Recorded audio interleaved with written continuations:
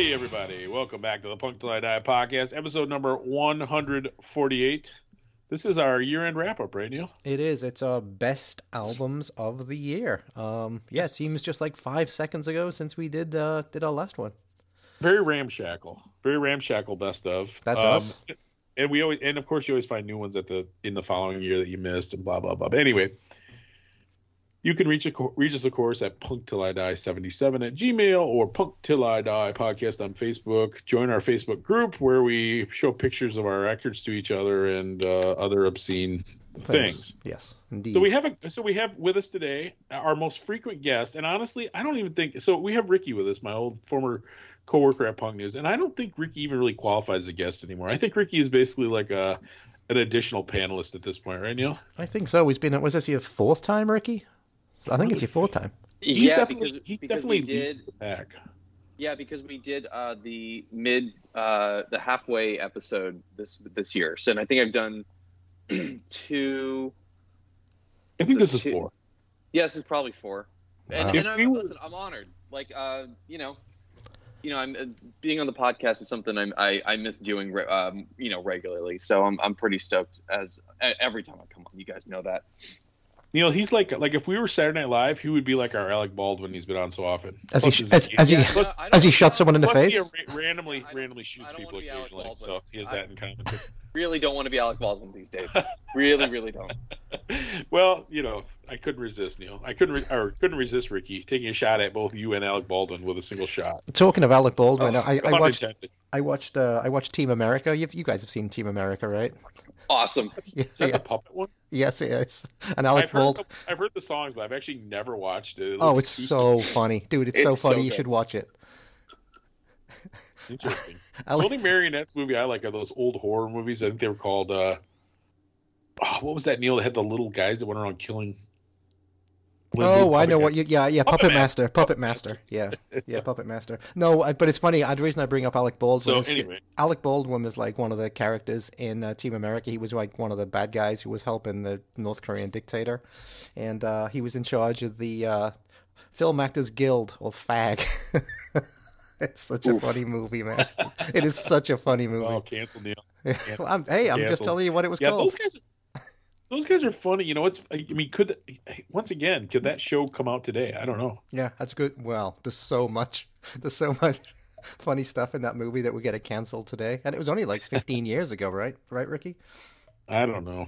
I think it was like 2003 or 4. Yeah. So, it's almost a different world now. Ricky was in grade school. If it was 2004, I was in middle school. Yeah, it was 2004. Oh, Jesus. So what are you, 28, 29 now, Ricky? How old are you? I'm turning 30 on January 3rd. No kidding. Well, happy birthday, man. 3 decades. That's nice. Well, his birthday's one day before mine. How about that? Oh, that's right. I forgot about that. Yeah. I know you got a January birthday, too. Oh, man. Yep. I'm going to go broke buying you guys gifts, or not. Yeah, or not. You tight bastard. So what have you been up to, Ricky? How's life in the California sun? Things are good. Buying records, and I'm in a really good relationship right now. You're getting to that age, aren't you, Neil? Or aren't you, Ricky, where you're thinking it's time to settle down, huh? I can definitely feel it. I unfortunately have not been able to go to shows. No? Just things have been really tight here, and it seems like a lot of bands have just been sort of skipping LA proper. I still have been doing a lot of record stores. One of the highlights of the year for me was going to the Amoeba Music opening. Because they relocated like about a mile or two away from the original, and there's Radiation Records. I've been going down there like once every 2 months down in Fullerton. I've been finding some amazing stuff at that place, especially. I mail order from them all the time. I think I've mail ordered from them numerous times. Yeah, they got a good Discogs site. Yeah. They're really good, and it's just overwhelming to go digging in there, and just working, and just doing the navel gazing thing on the org every week, and listening to you guys, and just kind of just being as involved as I can in this new world of ours. This crazy punk world. Well, it's funny because I know there's tons of shows going on in SoCal, Ricky. They're just too far from you, or because I know like the Rockstar bands are real active, like Long Beach is doing shows and stuff. It's too far to drive. You know what? When I was in my early 20s, I would go and do 60 miles, 70 miles for a show. But now like things are just different, Yeah, not better. It's just and you know, I know you have like listeners throughout like, you know, at least North America and probably like the world. 60 miles in LA is a very different 60 miles like in the Midwest. It's actually exhausting. Yeah. It'll take me 3 hours to get to a show, just one way. Dude, and you should try driving through Chicago. Yeah. Well, yeah, but it's be like that except for 60 miles. Can you imagine that trip we made through the north side of Chicago? We were ready to murder everyone, and we'd only gone like half an hour. Yeah, I really was ready to murder everyone that day, as you can remember, Tom. Yeah, that does kind of stink though, Ricky, because we always, you know, we enviously look at what goes on in Southern California, like, oh, look at all these great shows, but, you know. There just hasn't been like anything like that enticing, at least from what I've seen, that's made me go, oh, I need to go there. I mean, I know the Raging Nathans are going to be here soon, I think, so maybe that'll happen, because I've never probably seen like them. A Tuesday night. Yeah, so we'll see. And, you know, the COVID thing makes things tricky out here, so. Yeah. So I'm not really like, I don't feel like I've been like, oh, like I've been heartbroken that I've missed a show that I may have wanted to go to. Like, you know, there have been bands like in Long Beach that I've wanted to see, but I just didn't have the time. I've been working a lot more. Yeah, so that's all right. I'm still, you know, I still got a ton of records this year, not a ton, but you know, I kept up with, my list at least. So I have most of the records on my end of the year list I do have in some sort of physical form, at least most of them. Yeah, it's cool. It's been a good year for that. Yeah, but you guys have been killing it. Getting these guests that you've been getting have been awesome. On your show. Yeah, we've had a good run, man. We definitely have had a good run. And the funny thing is, we're actually starting to get, I guess our name is out there enough now that people are actually starting to come to us and ask us. Yeah, nice. You know, we have a ton of people on the list already for next year, honestly. So nice. Neil and I got together in Chicago last weekend. We had our annual meeting of the minds. Actually, it's more than annual. We do it like every 2 months, right? Yeah, well, I think it's also like, I think it's really cool that you guys do like live shows at record stores. That's very very cool. That's fun. Oh, well, that reminds me. I think our issue of Goldmine that we're going to be in, I guess. First of the year, yes. Yeah, first of the year. We're actually going to be in a real old magazine, like Goldmine magazine, right? The Record Collectors magazine. Yeah. Nice. That's awesome. Yeah. Yeah, we our buddy Alan. Shout out to Alan, man. He has been so good to us. It's amazing, Ricky, doing this podcast. The amount of people who have reached out to us and just want to help us with stuff. And I mean, we've got people that draw stuff for us and send us stuff. I mean, we have slip mats with our faces on and all this stuff. And it's just, it's really honestly kind of humbling. And I don't know how many people we've connected with, but we've connected with people at such a level that it never ceases to amaze me. And I know sometimes we're cocky jerks, but I mean, I honestly am very appreciative of the audience that we built. So it's cool. Everywhere we go, we meet someone, you know. Well, and the Facebook group seems to be pretty fire too. Yeah, it's pretty fun. It's pretty fun. If you're not easily offended, come check us out. Yeah. Well, it's funny. I'm sitting here right now, like trying to remember what my last couple top tens were. I'm like really struggling with it. What do you mean, like the one from last year? No, like what I'm going to talk about today. Oh, Jesus Christ, man! What's the matter with you? 9. You didn't write it down? Hey, you guys keep talking at the same time. It comes out really good. Sorry. You can talk. Oh, go ahead. Fucking hell. Oh, no. I was just going to say, you know, I mean, one of the topics that we talked about back in June was like how like we were kind of worried that there wouldn't be enough to make a top releases this year to make a top 20. And honestly, I made it to like 18 or 19 and really had to dig and find stuff that I'm like, all right, I'll put this at my, like, you know, my number 18 or my number 19. So I'm just glad I made it. But damn, like I think this year was specifically like did not have as many releases as I'd hoped, like in past years. See, I think my list started, I bet you, at 25 or 30. I bet you probably 25 or 30. There were definitely a couple more that I had on my list, but Neil and I were kind of talking about, or I don't remember if we were talking about this before we recorded, but my top 10 I always feel really good about. Like, I think you can always make a top 10 list where you're like, oh, I want every record on that list on vinyl. That's something I'll listen to, years going forward. But the bottom 10, they kind of shift. Like, whatever one you listen to last is your favorite. Right. And also, like I said, I always try to include some lesser known stuff in my bottom, rather than just because my top 10 list, if we're being honest, it's pretty well known bands. There's not really a lot of, I shouldn't say, there's a couple of that are a little more obscure, but it's not, you can find this stuff pretty easily. It's not like it's local releases or something. Well, let me, I do love to write about Michigan bands, but let me toot our own horns here, is because I've seen Ricky's list. And Tom, I think I know what's on your list.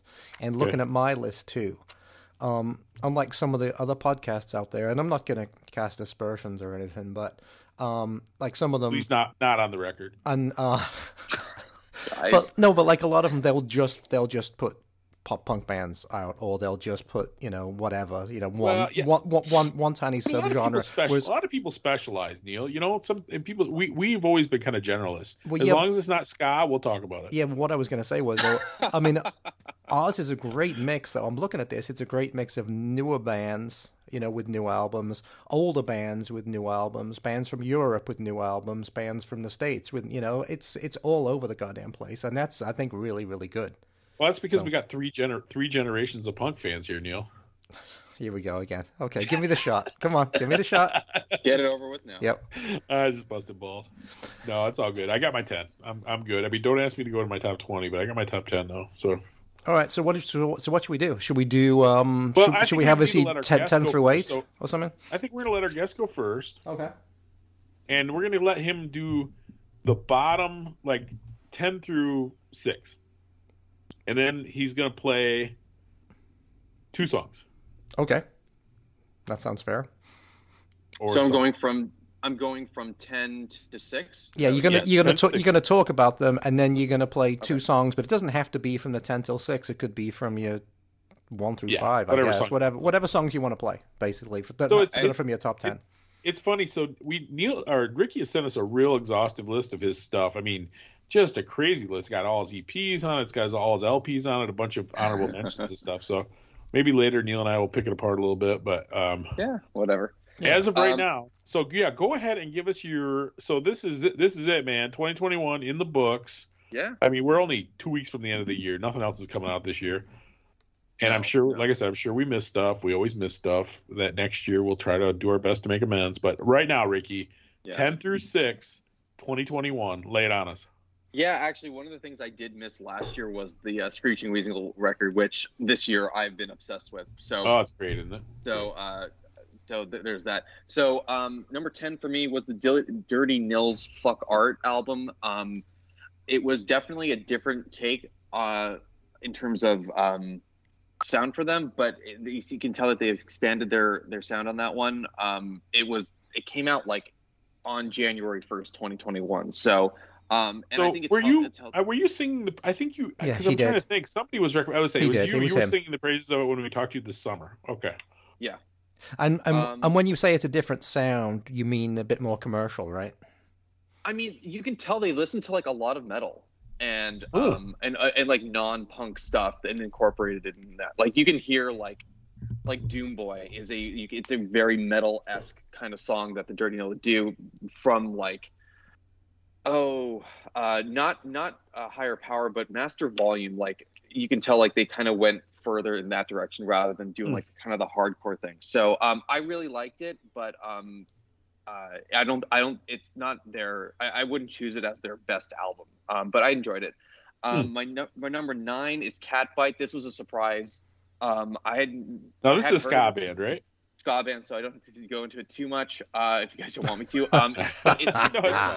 It's a very fun record. I reviewed it for Punk World Views. I thought the lead singer, she is phenomenal. I think she's actually a professional, she studied singing. and you can tell like she's really good. These guys and the it's just a creative take on ska. It's on the poppier side. It's not like Big D and the Kids Table or anything like that. This is much more like kind of bright and shiny stuff. So I really like that. Sorry about another ska album. Well, you know, on Catbite real quick. It's funny because I hear so many people raving about this band, but I just can't bring myself to check them out. What about you, Neil? Have you heard of this band or no? I did, and I turned it off after one song. It was not for me. Not for me.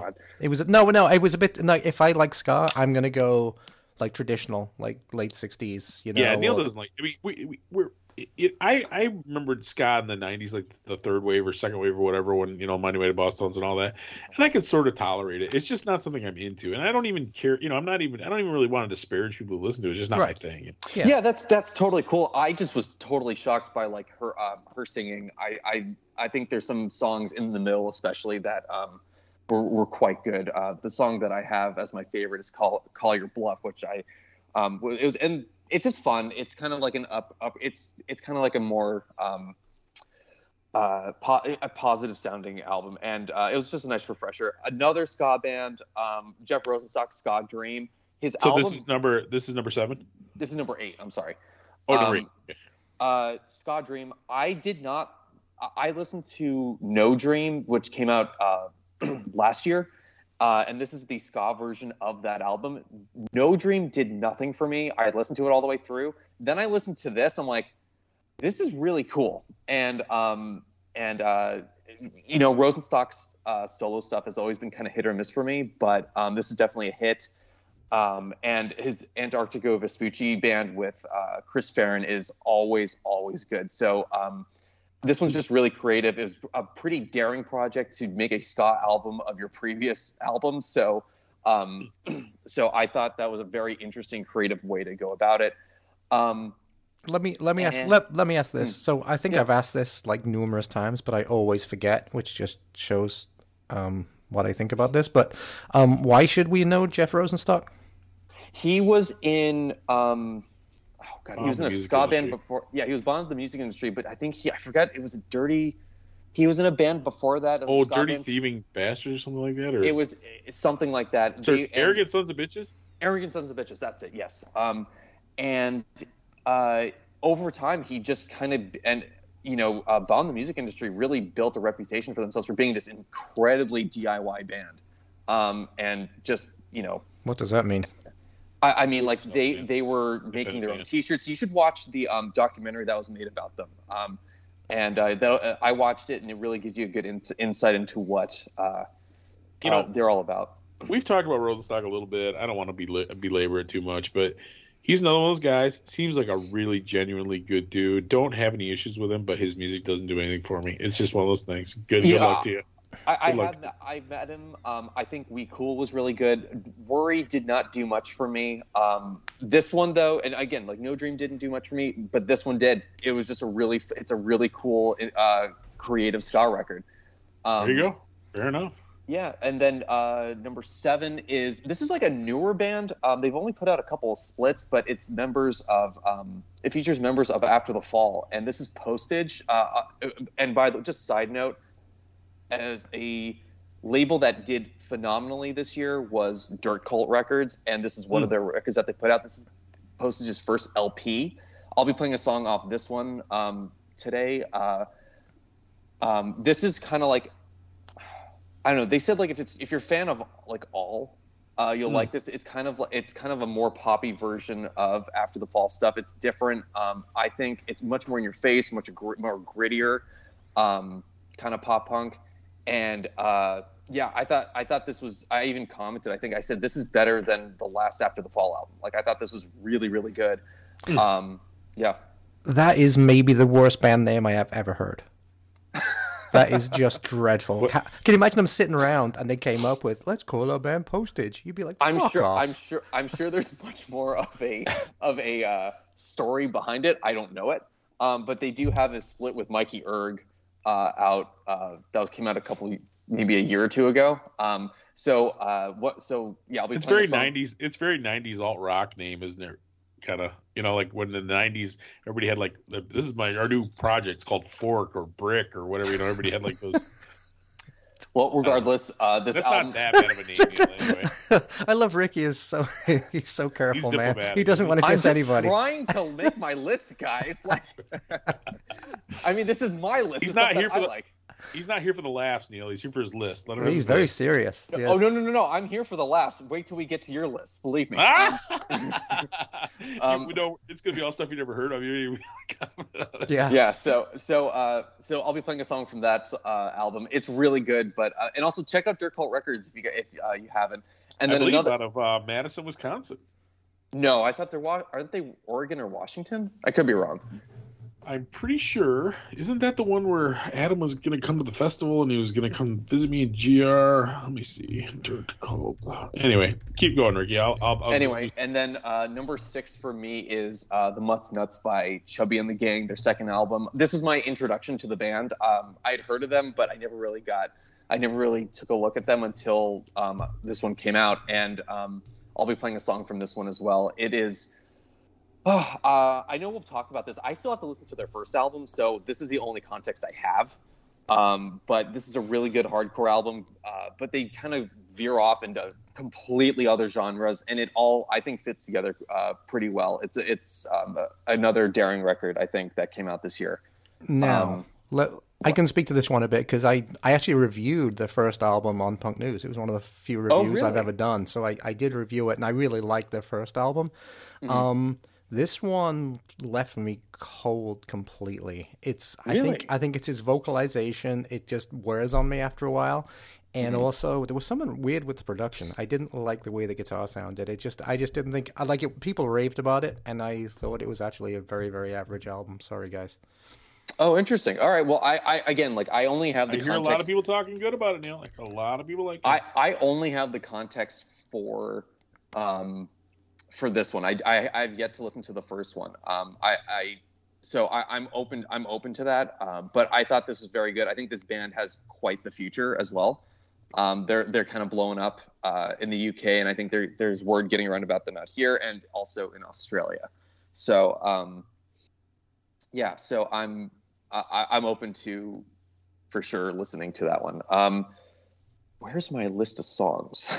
I've got it. I've got it, dude. Oh, okay. So that was number 6. So that was number 6. So you want me to play two songs that represent some of whatever I mean, if it's among those 5, great. If not, whatever you got. So these are. So the first song I'm gonna play is Posage's song 80 to 85. This is my favorite track off their self-titled album. You think they're referencing the old name of the Bad Religion How Could Hell Be Any Worse reissue? Remember the original version that was called 80 to 85? I do. There are a lot of references to different early hardcore and punk albums in this song, in the lyrics. So you can check that. So I'm like, I know, I think they talk about Milo Goes to College, they talk about Ramones, like Rocket to Russia. So you can look out for that, those little Easter eggs. And then the other one I'm going to play is, and I just lost Chubby the and other the list Gang, Coming Up Tough. Yeah. I'll be playing Chubby and the Gang. Coming up, it's Coming Up Tough, right? Coming Up Tough. Well, that's what you had. Yeah, I think it's Hanging Tough from New Kids on the Block. Personally, that's probably what we should play. But there you go. No, be nice. So those are the two I'll be playing right now. All right, here you go. So this is Postage 80 to 85, followed by Chubby and the Gang with Coming Up Tough.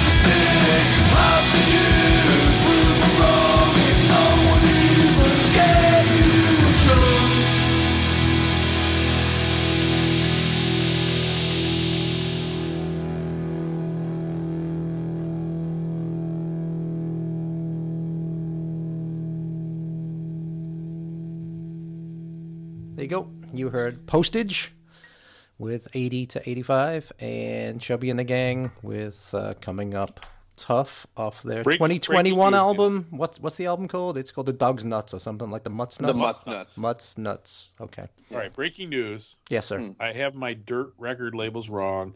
Ricky is right. Dirt Cult is out of Portland. Dirt Nap is the one I was thinking of. Dirt Nap. Originally from Seattle, currently out of Madison, Wisconsin. Dirt Cult and Dirt Nap. Maybe they should fight each other for the name. That's Maybe. what I think. Yeah. Do you want to go? You want to go next? Yeah, you want to go next? You go next, Thomas. Okay. Big T. Big T, as we'll call you from now on. Big TT. There you go. All right. So coming in at number 10, Neil. Yes, sir. Everybody knows this always dates me. I always have like a few old like either thrash bands or that kind of thing on my list, but there was very little of that this year. There was a new Exodus album, which was actually quite good, but it just came out. I barely had time to listen to it. But at number 10, I actually have Ministry. Oh, shit. Look at you go. Like it. Wax Trax, industrial thrash metal sort of band from back in the day. Of course, it's been around for more than 40 years, had a widely variety, crazy variety over the course of their career.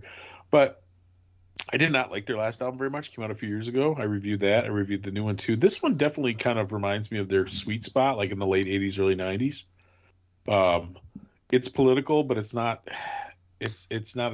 annoyingly so.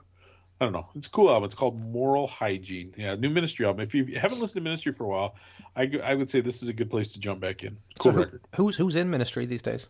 Al Jourgensen, a bunch of scabs. Bunch of scabs, okay. Yes, I'm sure they'll love hearing that. Well, I mean, the only other guy who was really influential was Paul Barker, and he left 20 years ago or something. Okay. So, I mean, I'm not saying he doesn't have good musicians, because he does. I think Tommy Victor played guitar on. So, I mean, he's got good people. But, the band, like, their first record is almost like Depeche Mode. I don't know if you guys know that first. It's called With Sympathy. Mm-hmm. And it's really wimpy, like Cure, Depeche Mode type stuff. And then the next one kind of started to rumble a little bit. But their third album was called The Land of Rape and Honey. And that's where they kind of came into their own. And then, of course, The Mind is a Terrible Thing to Taste, which is their best album. And then Psalm 69. But then after that, they got really thrash metal, which I liked, but I know it's not for everybody. But this album really is a nice kind of a throwback to the classic era. So Tom, it's cool. Who wins in a fight? Al Jourgensen or Marilyn Manson? Well, I'll tell you what. If I had to fight Al Jourgensen, now this is a guy who's probably 60-something years old or 60 years old, I would just bring a magnet, because the dude has so many face piercings, he would be debilitated if he took a magnet to his face. Yeah, but so does Marilyn Manson. So who you going fight? I think Uncle Al could kick. I think Marilyn Manson's a sissy. Wow, you heard it here first. Well, he's a skinny little dude, a sissy, and real men don't beat on women, dude. So, or whatever he's been doing with his rape room. Hey, hold on a second. Allegedly, please. Thank you very much. Don't sue us, Marilyn Manson. Yes, but I'm sure Al Jourgensen's no saint. All right, Land of Rape and Honey. Oh no, dude, he's a disaster. He's an absolute disaster, but that's part of his charm, I think. All right, what's next on your list?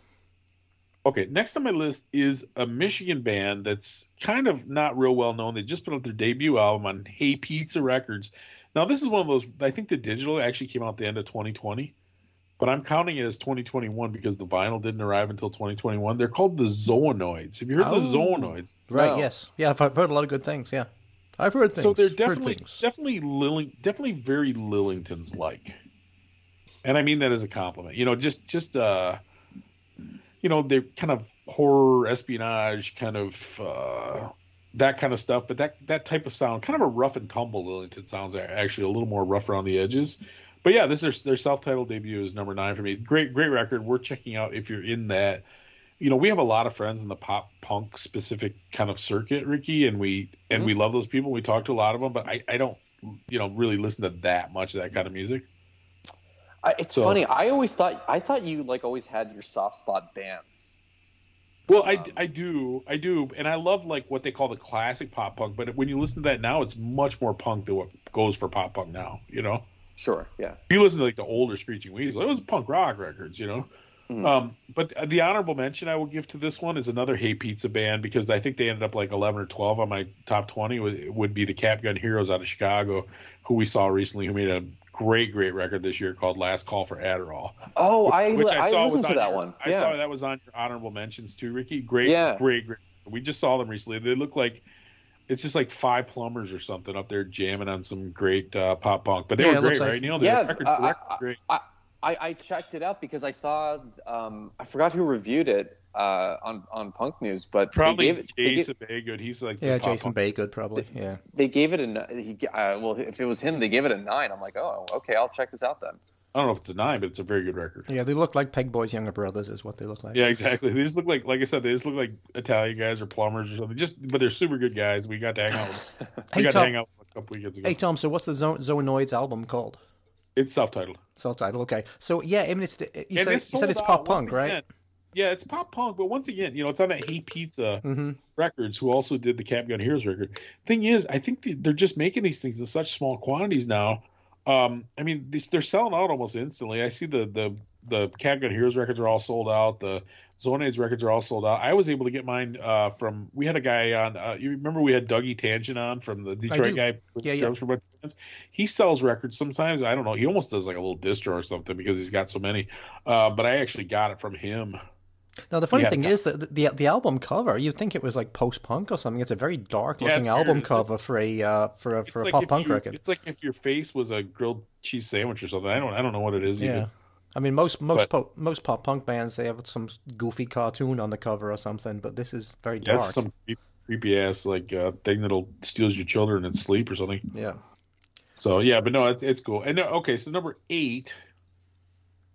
I have, and I wonder if Ricky heard this band because I know he still follows Pirates Press stuff a little bit. I have a band called Pliskin, a German band on Pirates Press. Did you get a chance to check them out, Ricky? I did not. Did you check them out, Neil, or no? No, I did not. Pliskin. Plizzken. They're on Pirates Press. It's Sebi Stomper from the old German Oi band Stomper 98. Who was a real hard-edged Oi band, and plus they're German, so like the language is so like harsh to our ears. I mean, they might be singing a love song, but they sound angry, right? Well, Pliskin actually means piss on me. Is that what it means? I just made that up. I was gonna say, I think it's actually a reference to Snake Plissken from like Escape from New York, the old Kurt Russell character. I could have carried that on there. You wouldn't have known. Well, because I Googled it when I got the record. I'm like, what does this even mean? But they're really cool. They're definitely a harder edge, like political punk band. Not hardcore, but just a punk band. And the name of the record is And Their Paradise is Full of Snakes. Oh, boy. And Their Paradise is Full of Snakes. And it's a great record. I definitely, if you like classic punk rock, you will like this record. You should check it out. Cool. My next one is a very controversial pick because a lot of people are panning it because it's a covers album. And I will admit that this is not high art, but I like the record. I like listening to it. I probably spun it at the house almost as much as any other record this year. And that is the new Queers record, Reverberation, which is the Queers doing a bunch of 60s songs. Do they make them like? Did they do like make them like in a kind of like a Queer sound, or do they just cover them? No, it's definitely a Queer sound, but it's just it's a record you could listen to your mom, Ricky, honestly. Wow. That's what you want out of your punk rock right there. Well, no, I mean, listen, you're not always in the mood to be listening to some guy screaming about the government or whatever. It's nice to have just like a nice rock and roll record. And it's, I don't know, like I said, I don't think it's like a creative triumph or anything. I just think it's a good, fun record I like to listen to. Have you heard that, Ricky? Have you heard it? I have not. I've seen the Queers a few times. I have not really dug into their catalog, though. Okay. Well, start with Love Songs for the Retarded, and then maybe like Beat Off or Don't Back Down. But if you get beyond that, then you can get into some of the later records are pretty good too. Yeah, so I mean, cool. that new one, the covers album. I think the funny thing is my favorite song on it is the one song on there that's not a cover. Fuckface, right? See you later, Fuckface. Yeah, that's actually my favorite song on the whole album. So that is co-written with the great Ben Weasel. Well, there you go. Yeah, it's a great song. So anyway, so we got 10, 9, 8, 7. Oh, number 6. Ricky and I both have this on our list. Mine's not quite as high as his, but the new Descendants record. Nice. Pleasantly surprised. I really, really liked Hypercaphium Spasnate. I thought that was a great record, but they were definitely writing the songs from the perspective of, 50-something-year-old guys. This is an immature record that is a throwback to the era of Milo Goes to College kind of thing, and I dig it. I love Milo's strained voice. I like the songs. They're short little banger songs, catchy. I think it's a great album. I think it's worthy of, Descendants only have so many albums. They did 4 albums, and then they've done 3, since their comeback or whatever in the 90s, and so they only have 8 albums. They're all worthy of your attention, but this is a nice album. I enjoyed it. Yeah, I actually agree about it being. It's a nice compact album with some really. I agree, bangers. And if this had come out, I know this is like kind of deemed like the lost album. If this had come out right after Milo Goes to College, this would be like, I think they would be the equivalent of like, if Milo Goes to College is the fresh fruit of rotting vegetables for the Dead Kennedys, then like, this would be Plastic Surgery Disasters if it had come out back then. I think these songs are really great. I hope they rub off for whatever they're going to do to whatever they're going to do next. But I think like if this came out in, 79, 80, like, or it'd be like mid 80s, yeah. It would be. College is 82, I think. It would be, yeah, exactly. Or like, okay, so let's say it came out in like 83 or 5. Sure. Like, this would be a classic, I think. Well, okay, so what was it for us that aren't huge Descendants fans? So what was the deal with this? These were lost songs or a lost album that they had recorded and that never put out or something? I think I got this right. So this was a Bill Stevenson kind of passion project. So these were a bunch of songs, old Descendants songs that were never properly recorded, but it was the original lineup. So Stephen Egerton and Carl Alvarez have been in the Descendants for like 35 years, but they weren't the original Descendants guys. So Bill somehow managed to get the original guitar player. Was it Tony DeVetta or something, or is that the bass player? I don't know. I can't remember. People are going to be yelling at me. I'm not that deep in the woods on it. But somehow Bill Stevenson got like the original guys to record these songs. And I think it was even quite a few years ago they started on this, wasn't it, Ricky? And then because the guitar player has since died. Yeah, and also you can see them like playing these songs, in very, very simple form with like Bill Stevenson singing. I think these are pre-Milo songs too. Oh, that could be. Well, yeah, because they were a trio originally with no Milo. But anyway, they recorded these songs, and I think during the pandemic or whatever, they finally got a chance to do it, and they sent them off to Milo, and Milo sang them, and I'm sure they recorded the whole thing remotely. But it's I don't know, it's kind of cool. It's kind of a love letter to like the original lineup. I mean, nobody would trade the lineup they have now for the original lineup, but it's cool to kind of acknowledge them, I think. So anyway, that's it. That was my one record that I'm kind of bummed out. I finally gave up and just ordered and bought the CD because the record was so hard to get. And then last time I went to my local shop, they had like 3 copies of it on vinyl. Shame on me. Yeah, I actually snagged one of the rare orange copies. Ah, I see. The blue was I know the blue was kind of the indie retailer copy. All right. Yeah. Anyway. All right, so I'm going to play a couple songs, of course. Well, hold on. Did you do which ones did you do so far? You did 10, 9, 8, 7? No, 6. Oh, you did. You did. Okay, Descendants was 6. Okay, 7, sorry. 6. Yep. I wonder why we have so much trouble with this counting backwards. Maybe that's Casey Kasem got paid a lot of money to count backwards, but maybe it's hard. Maybe it's something that's worthy of being paid a lot of money for. So anyway, all right. So I'm going to do, for songs, we're going to do Zoonoids, Teenage Werewolf, and we're going to follow that up with Pliskin doing Dear All Happy People.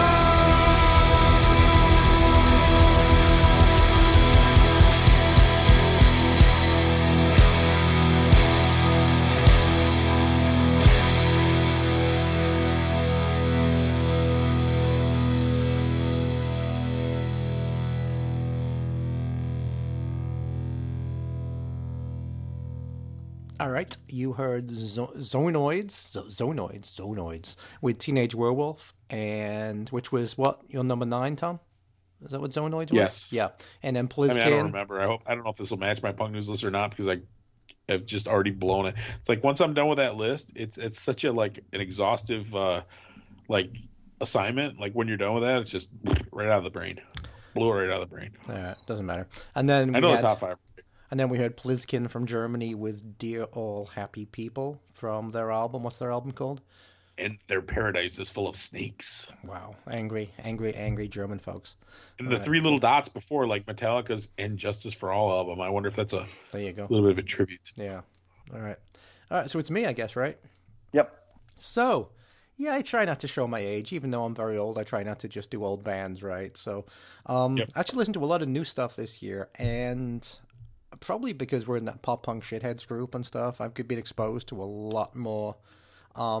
It's funny, it's called pop punk shitheads. It's basically Ramones core shitheads, right? It's basically a dirty meme group at this point. It basically is, right? Which I like, don't get me wrong. I screenshot and send them to people all the time. Yeah, that stupid asshole tried to get banned. But anyway, he who shall not be named. Yeah, prick. Try to do the guy a favor. But okay, so number 10 on my list is a band called the Randells. I believe they are out of Holland, the Netherlands. I believe. But they're clearly it's based on the Riff Randall character from the Rock and Roll High School movie, exactly, right? Exactly. They even have her in cartoon form on the cover of the album. The album is called Kicks, and it is just pure Ramones core, right? So exactly what you would expect from an album that's got someone from Rock and Roll High School on the cover. But it's a lot of fun. The songs are all super catchy, and they do a really, really good job with the Ramones core. So that's what label is that on, Neil? I might have to order that. What label is it on? I don't off the top of my. Let me look that up. Talk amongst yourselves while I look that up. No, it's all right. I gotta order. I think I can get it from Mom's Basement. I want to go. Yes, I think that's where I got mine from. I think mine was from Mom's Basement. Jason 7-inch anyway. Yeah, it was either Mom's Basement or Hey Pizza. From where I got it from, something like that. So that was my number 10, and then number 9 in a much similar vein, and I actually had this in my top 5 back in June. Is a band called the Shivies, who were another European pop-punk band, Ramones core band, I should say.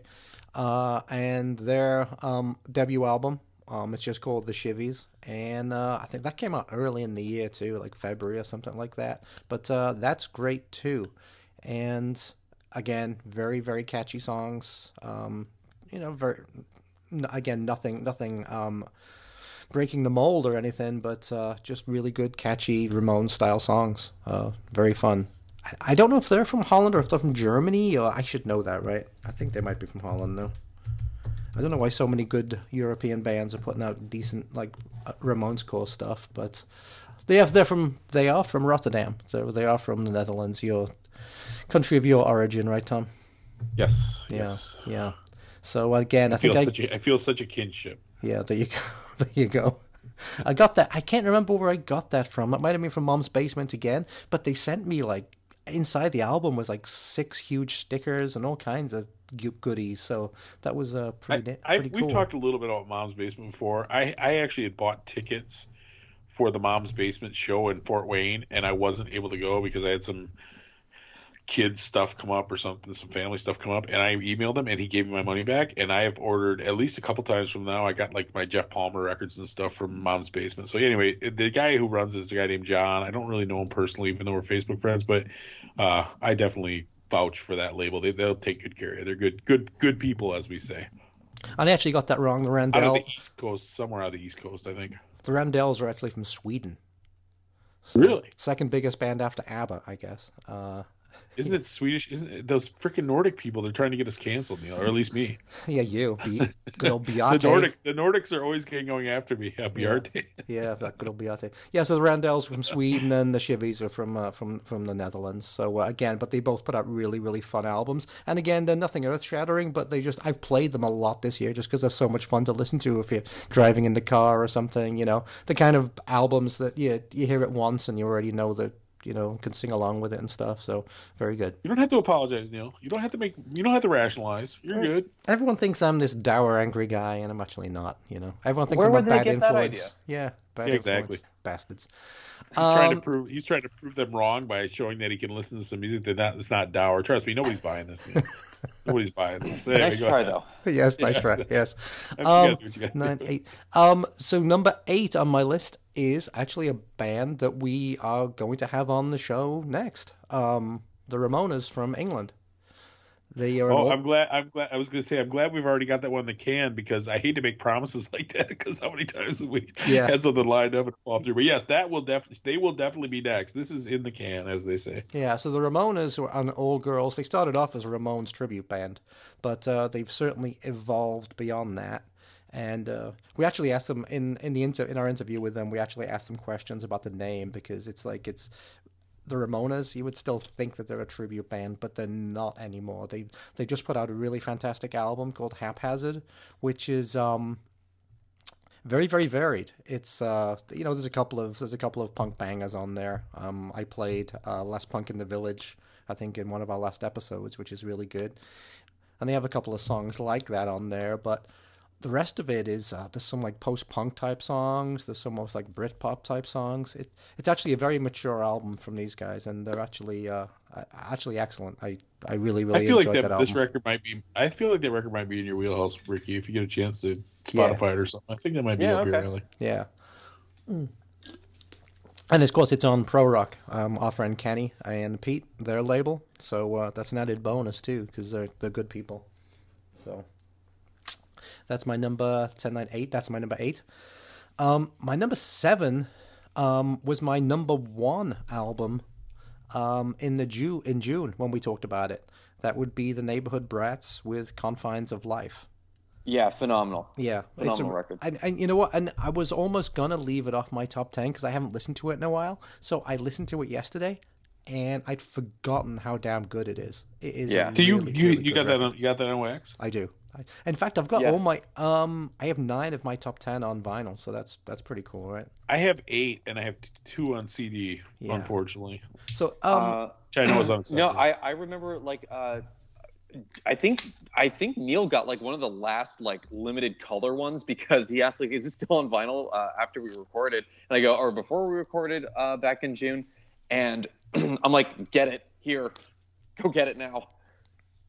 Yeah, so I did, and it's I'd forgotten how good it was, and it is excellent. Ricky, tell us a bit about the Neighborhood Brats, because I forget where they're from and that kind of thing, and the whole story.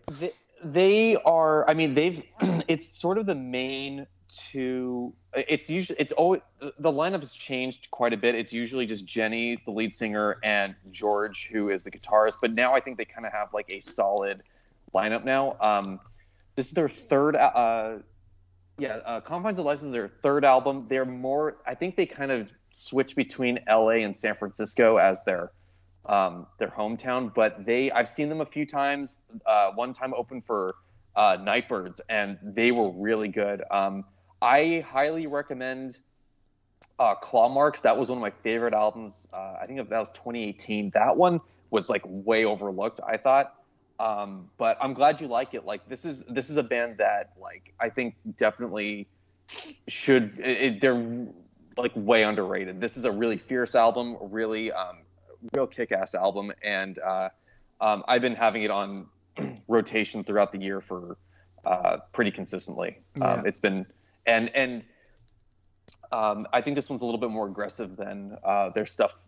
Their previous albums too. Yeah, it's definitely an aggressive album, and her voice is really, really good. It actually reminds me a little bit of some early female punk vocalists like Pauline at a Penetration or something like that. She's got a really, really good, outstanding voice. The only drawback to it is the cover art is bullshit. It's terrible. I really like that they kind of upped like the surf instrumentation in it as well. Like that was something you could tell they were kind of moving towards with Claw Marks, but then this time they really did a good job with that. I can't do anything about the album art for you, Neil. I think it's okay. I think it's fine. It's horrible. Come on, it looks like a bad '70s cop show or something. It's not good. I'm so sorry this is happening to you. Hey, listen, it's a whole package, right? I mean, a lot of bands don't pay any attention to their album art, which is a real shame because that's part of the package. So, hey, listen, I do my best album art of the year on my list every year. Oh, good for you. I really think it's important for sure. So who won it this year? It's actually my number 4. I'll mention it when we get to it. Well, and that's funny because getting on to my number 10, 9, 8, 7, 6, come on to my number 6. That is probably the strongest cover art of the year, maybe. I've gotten as number 6, Capgun Heroes from Chicago with Last Call for Adderall. Really? That's your favorite, huh? That's my number 6, and I think the cover art is outstanding. I think the whole album is outstanding. They've done a fantastic job. Again, it's that Ramones core type style, very, Teenage Bottle Rocket-esque, but they do it really, really well. Lots of Weasel, lots of Queers, definitely vintage, like, pop punk. Yep. Yeah, for sure. Just very well-structured songs, which you remember, the old catch in your head, as catchy as Herpes or what's Omicron or whatever the fuck the new COVID variation is that Omicron, we're all supposed to be getting. But yeah, it's just a great album, and we saw them doing it live last week, and it's just a great, just last fun weekend? album. It was, right? Oh my gosh! Yeah, right. That was just last weekend. Yes. I wonder I'm so tired this freaking weekend. Yeah. Anyway, go ahead. Yeah, I actually put some pictures of from that show up on our Instagram of the Capgun Heroes, which was a very, very weird. Very weird show, which you'll hear about in 146, which I will put up tomorrow. But anyway, so that's my bottom 5 of the top 10, and I'm actually not going to play any songs off any of those because I've played songs. Well, I've played songs from all of those before. The Ramones we've had on, and we're going to have 5 songs from them. The Chivvies and the Randells I've played before. So I'm going to play songs from my top 5.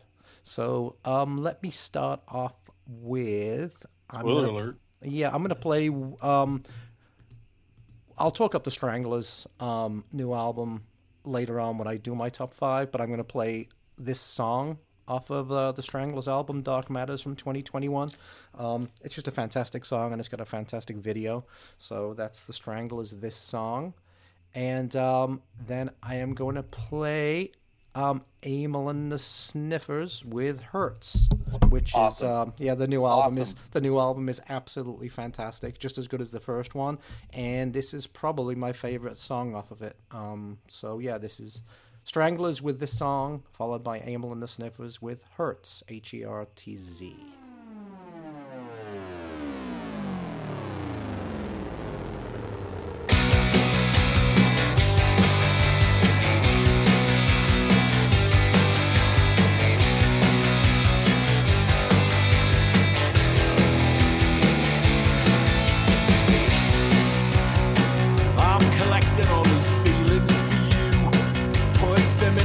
in a darker brew and seal the lid with an industry standard glue.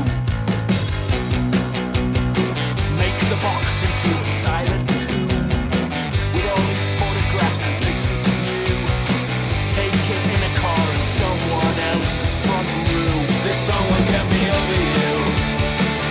Lift me up and take me out of you. This song that says that she'll hurt you once or twice, but she'll never be with you the way you want it to. This song will get me over you.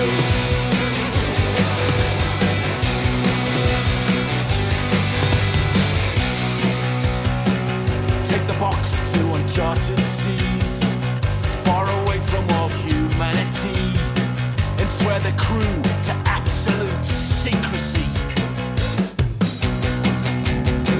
Sink the box down to the ocean floor for maybe 20,000 leagues or more. Band deep sea diving by an act of law. This song will get me over you. Lift me up and take me out of view. This song that says that she'll hurt you once or twice, but she'll never be with you the way you want her to. This song will get me over you.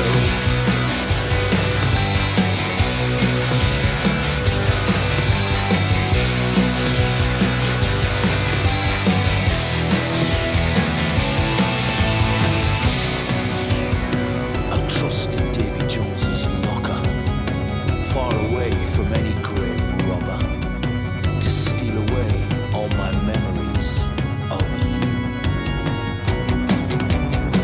And all the people, they may wonder that I no longer seem to bother, and I appear to be completely over you. This song will get me over you. Lift me up and take me out of view. This song that says that she'll hurt you once or twice, but she'll never be with you the way you want her to. This song will get me over you. Lift me up and take me out of view. This song that says that she'll hurt you once or twice, but she'll never be with you the way you want her to. This song will get me over you. This song will get me over you. This song will get me over you. This song will get me over you. If that's what I really wanna do.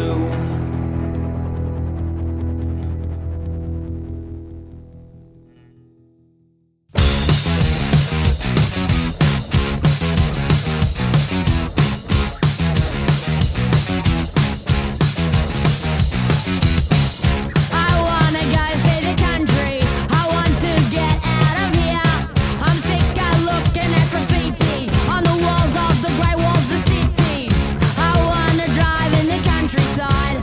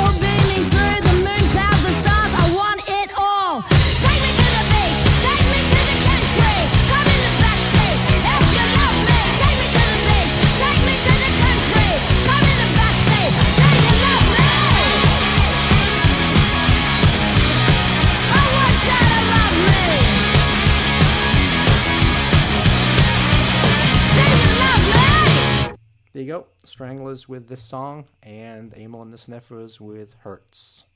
Yeah, so, that Amyl and the Sniffers album was also a big surprise for me. I hadn't heard their first album, just like Chubby and the Gang, and I heard Hurts, and I went, "What is this? This is incredible!" Right, there's so much good stuff coming out of Australia right now. It's the last few years have been phenomenal for the Australian scene. Yep. I mean, mullets, man. I don't know. Well, that's one of the beautiful things about it is they don't seem to care about what's fashionable in the U.S. or whatever. They just do their own fucking thing, and I love it. No, I think I told you I had an opportunity to talk to briefly interview one of the kids from the chats. Oh, well, there you go. Dude, what is the deal with the mullets? It's just like the redneck haircut in Australia. I'm like, all right, it was the redneck haircut here too, 20 years, 30 years ago. I mean, you have the chats, you have clowns, you have Amyl and the Sniffers, you have Radio Birdman, like others. They've been the last 2019 was when I started paying more attention than I usually was to the Australia scene, but they've been really killing it out there. Well, just that slight 35-year gap between good bands, but yeah, they are killing it now, right? Well, I see, Ricky, I see that you had that new Clowns single on your phenomenal on your single. Yeah, it is fantastic, isn't it? Does It Matter is absolutely fantastic. That's a great song. Yeah. Yeah, I played that when I was on here back in June when we didn't have enough stuff to list. Yeah, that's right, we did. List out. Yeah, we did. So I think that's what Neil's referring to is the Does It Matter's Sarah single. That one is my favorite single EP of the year. So so that's definitely worth checking out. I accidentally got 2 copies of that. I'm not complaining, but that's just you can send one to me. You can send one to me because I don't have it. But well, there's one. So Fat I think still has them, but I ordered the Australia one because I'm like, are they? I don't know if they're going to put this out here. So and they're one of the few bands I'll actually pay the shipping for. So so that's what happened. But I think Fat still has them. I could be wrong. I'm waiting for Fat to do a year-end sale. A lot of times they'll do a good year-end sale. I'm kind of holding out. I think they close their offices now. They go on a 2-week vacation or something. Well, but I know a lot of times they'll do I remember last year they did $10 LPs or something. I don't know. Sometimes they'll do some good specials. They might wait till the first of the year. So here's a question for both of you. Yes, sir. And so I'm going to ask Ricky first, and then I'll give Neil some time to think. Well, you know what? I'm going to ask Neil first, actually. Give Ricky some time to think because I know Neil has thought about this a little bit. So when we had Ricky on in June for the mid-year stuff, how did the stuff you had you kind of mentioned it, Neil, but how did the stuff you had towards the top of your list there, how does it fare now compared to the middle part of the year? So same question for you in a minute here, Ricky, after Neil. It actually doesn't because I was really June. I was really struggling to even put a top 5 together. To be honest, I think I had Neighborhood Breaths at number 1, and you can see where it is now. It's still in my top 10, but it's at number 7 or something. I had D Cracks as number 2 in June. That's not even. See, it's a good record, but you probably haven't listened to it, have you? Oh no, I have. It was number 2 on my list in June, but it didn't even make my top 20 by the end of the year. Really? Yeah.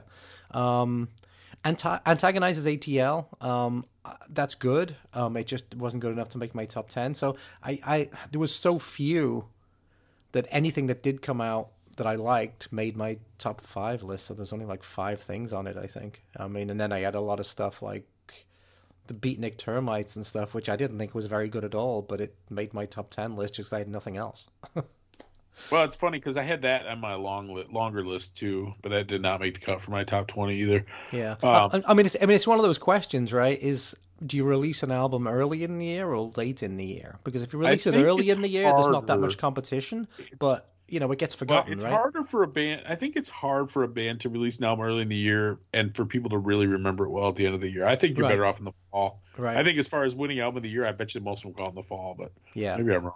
I agree. What about you, Ricky? I actually tend to agree. I think if you have an album out in the fall, you're good. But I remember, and I don't expect either of you to have listened to this just because of our taste. Last year, Red City Radio put out an album in mid-December, which was a bad call. If you want, in terms of getting onto lists. Because I lists have to be are due either the 1st of December or whatever. Yeah. My Punk News one this year was mid-December, which is the latest it's ever been due. Usually, you got that whole last month just totally uncovered.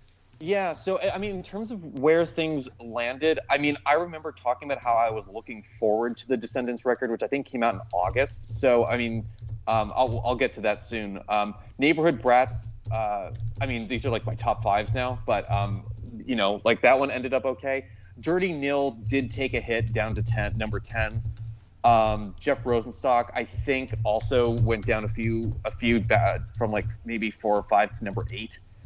Because I mean, while it was hard to put a top 20 list together, like I ended up finding some good surprises, like Catbite, like Chubby and the Gang for me, Ammo and the Sniffers, The Chisel, and I was looking forward to. I knew there were some things to look forward to. Oh, also, you know, I think the Bronx album that made it to number 11. The Raging Nathans, I'm actually kind of surprised no one has talked about that yet. That one made it all the way down to number 13 for me.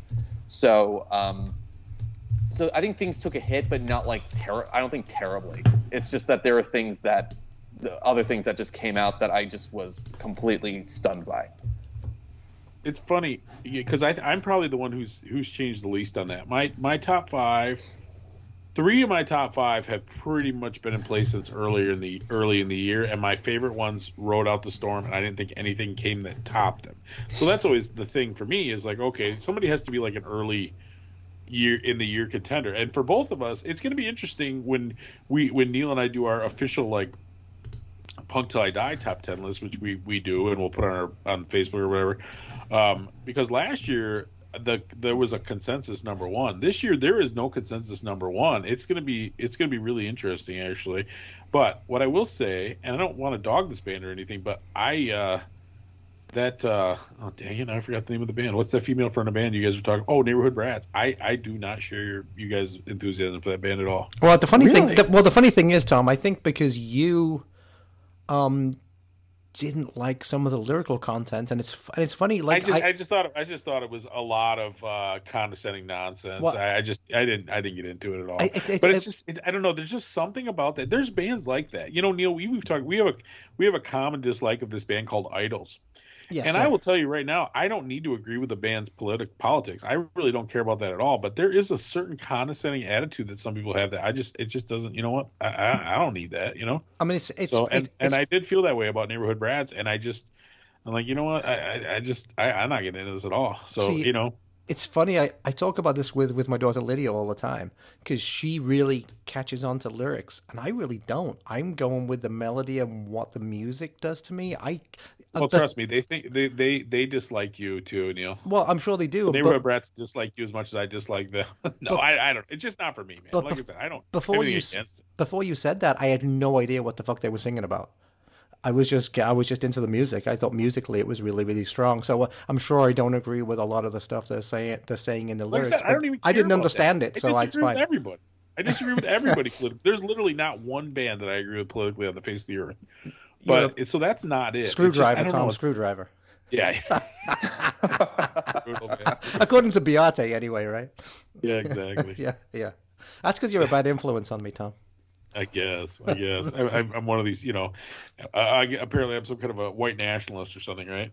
But anyway, yeah, it just didn't do it for me. So yeah, but once again, I don't have anything against them. You know, I wish them luck. There's bands that I would wish ill things on. They're not one of them. I don't know how you could get there because I couldn't even really understand what she was saying, so I certainly didn't get it. You listen, like I said, God bless them. Anyway, but yeah, my top did not move much. My bottom definitely filled in a little bit. Your bottom filled in, I bet it did. Yeah, exactly. Too much PBR, baby. Exactly, but yeah, it was definitely the second half of the year. I see. Like I said, I always feel really good about my top 10. The bottom 20 definitely is a little more liquid, a little more fluid. See, that's interesting because I thought what the records that came out in the second half of the year were much better than the first half of the year. So there was definitely some good stuff. I just didn't think there was anything as good as my top couple of picks. Very anyway. All right, Ricky. So it's up to you, man. Top 5. Let's do this, Ricky. Let's go up to number 2. Oh, okay. And then we'll play 2 more songs, and then we'll save our last one and play one last. All right, good idea. How many songs?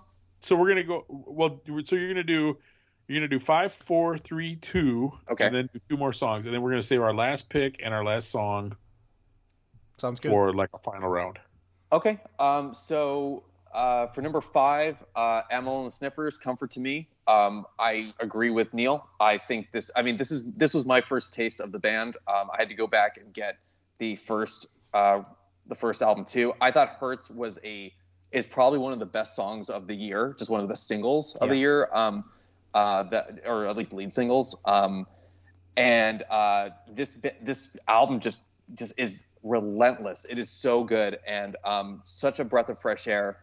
Really creative guitar and drum stuff. Yep. I couldn't get enough of it, especially like in late summer or early fall. Number 4. And let me say something about that band, because I really do like what I've heard. I don't know why I haven't got into it. Probably because I haven't had much time. I just haven't, there's only so many hours in the day to listen to stuff, but I like what I've heard from them. I probably should check them out. Remember how last year I talked about how the Get Dead record was probably like the consensus album of the year within the scene? Ugh. I think that... Neil, that's why we're barely in the scene, buddy. That's right. I agree. Well, I think that this one might be the consensus best of album. I mean, it's getting reviewed phenomenally ever. Yeah. So could be. I'm fascinated to see what the consensus number 1 at Punk News is, because... well, for one thing, I don't know how many people wrote enough reviews to qualify, and I don't know, I just don't know. I don't have any idea what. My guess, I think it could be either Amyl or the Descendants. Descendants have. I don't know about that. I don't know. I think the Descendants won't be on a lot of people's list, period, but I don't know. Maybe. We'll see. And then the next one is, I don't know if you guys listen to this album. It is so good, like shockingly good. I'd never even heard of this band, Ricky. Tell us a bit about them. So this is another UK band that features members of Chubby and the Gang. Okay. I don't think they're that new. They had an EP out earlier this year that I looked up also that made I think that's my number 4 EP of the year. This band's called The Chisel. Album, this is their first album called Retaliation. And I said best album art of the year for this one. And this is, if you like Chubby and the Gang, if you like that kind of UK hardcore stuff, check this out. Like Neil, you should definitely both of you should give this one, but Neil in particular, you should check this one out. The title track is phenomenal. I'm going to play that one later. Cool. Number 3 is I don't know how you guys feel about this band. I have a feeling I know what Neil's going to say, but I was a fan of this band. I've seen them a couple times, but I really like it. Well, actually, I couldn't tell I was a fan. I just kind of didn't pay attention for whatever reason, and I should have been. Like, this was totally on me. This is the band I'm talking about. It's called the Copyrights. It's their first full length on Fat. The album's called Alone in the Dome. They do like kind of more anthemic pop punk with a bit of Ramones core in there too.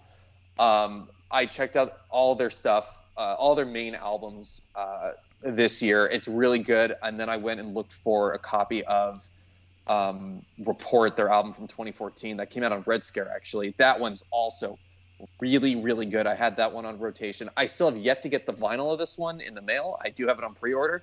But this is definitely, I think, in my opinion, this is Fat's best release of the year. Wow. Tom, what do you think of the Copyrights? Have you heard this new album at all? What's your thought? It's funny because I actually do like the band. I have not listened to the new record. I have their last few, and they're suburban Chicago.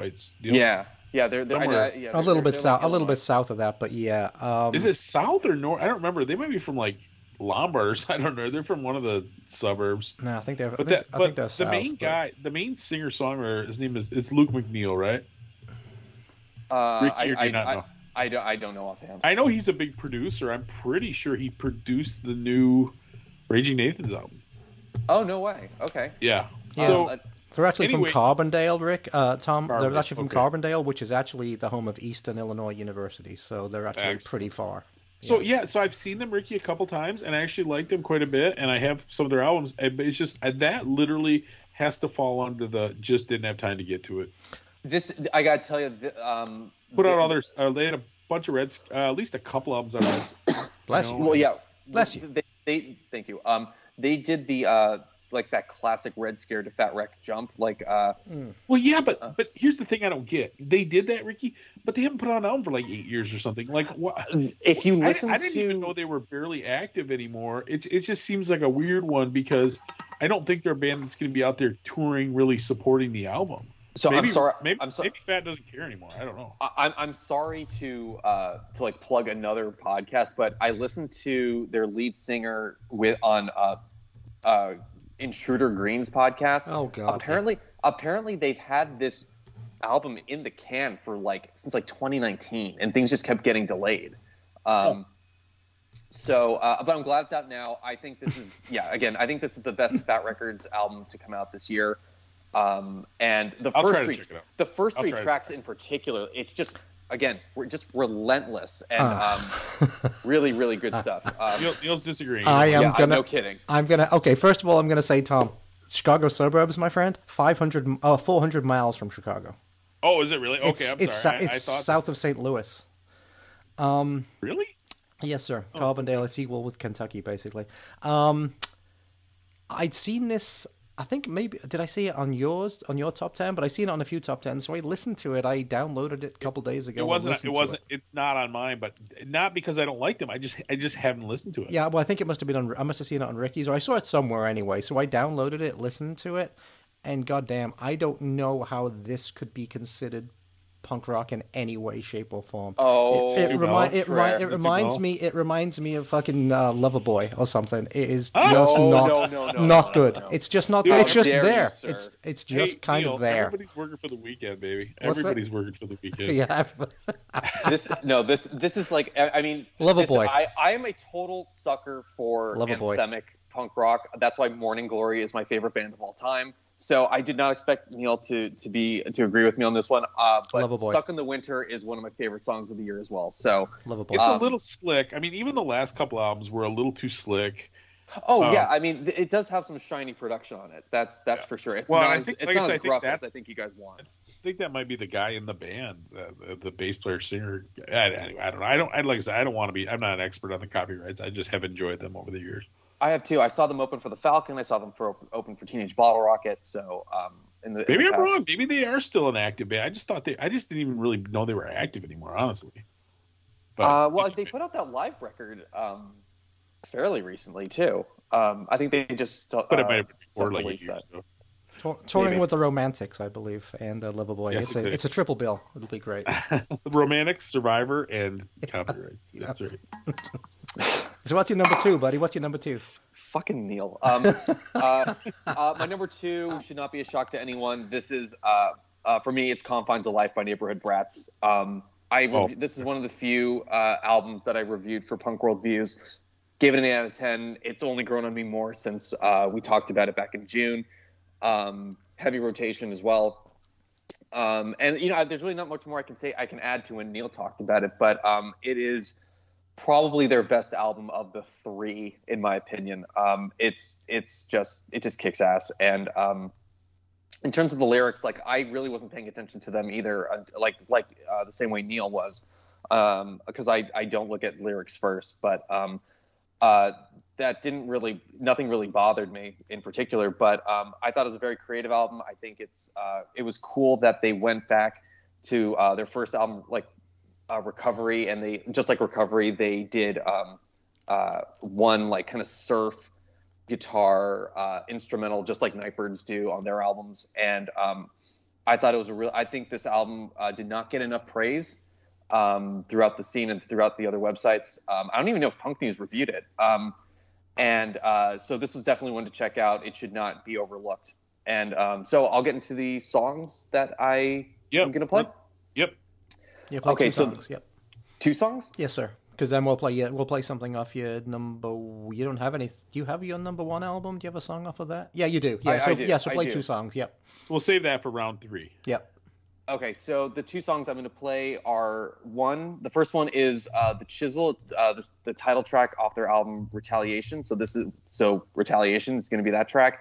And then my favorite song off the Copyrights album, the song's called Stuck in the Winter. The album is called Alone in a Dome.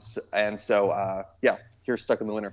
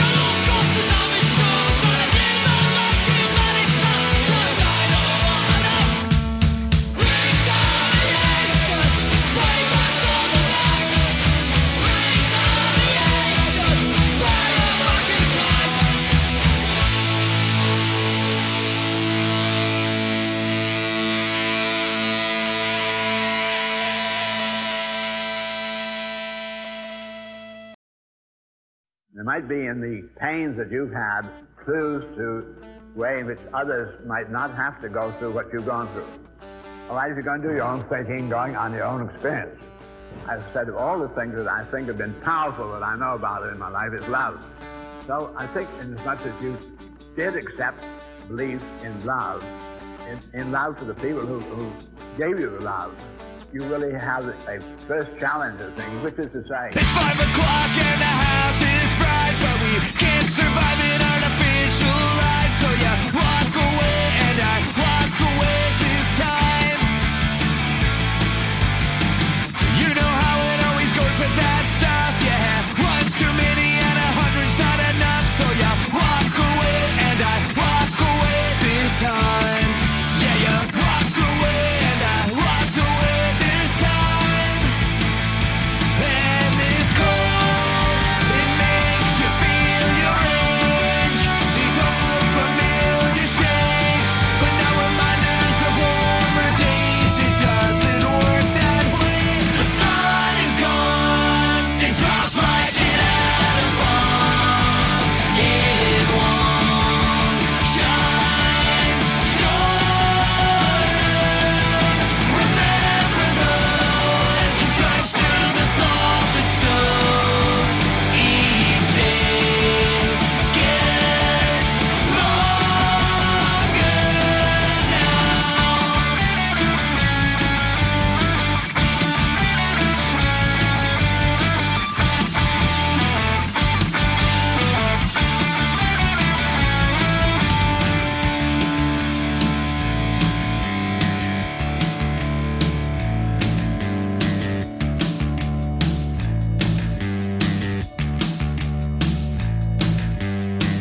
Play these getaways for the warmer days. Just you and me. They'll never come to be. You'll never come around, but it's the thought that counts. And we will hang again, but we did back then. But we did back then. I diagnose and drink away this curse. Prescription gone, still dying of thirst. So I walk away, yeah, walk away this time. Please don't walk away, please don't walk away this time. The sun is gone, it dropped like an atom bomb. It won't shine shorter. Remember though, as you trudge through the salted stone, each day gets longer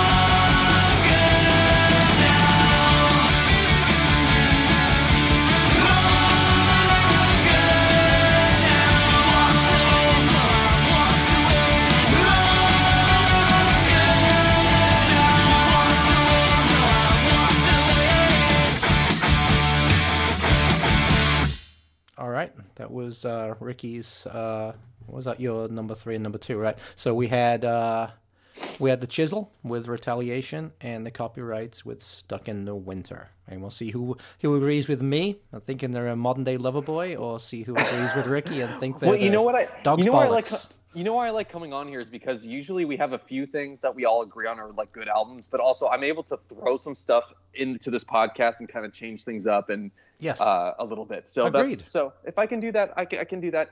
And also it's fun to go head to head with me on this stuff. So It is fun. He is a fun guy to antagonize. I think that's even on Instagram too. Again, like he comments, "Oh, this is a single, not an EP." I just reply, "Thanks, Dad."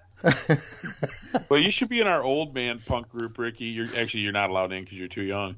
Yeah. But all it is old men telling each other that they have horrible taste. It's pretty amusing, honestly.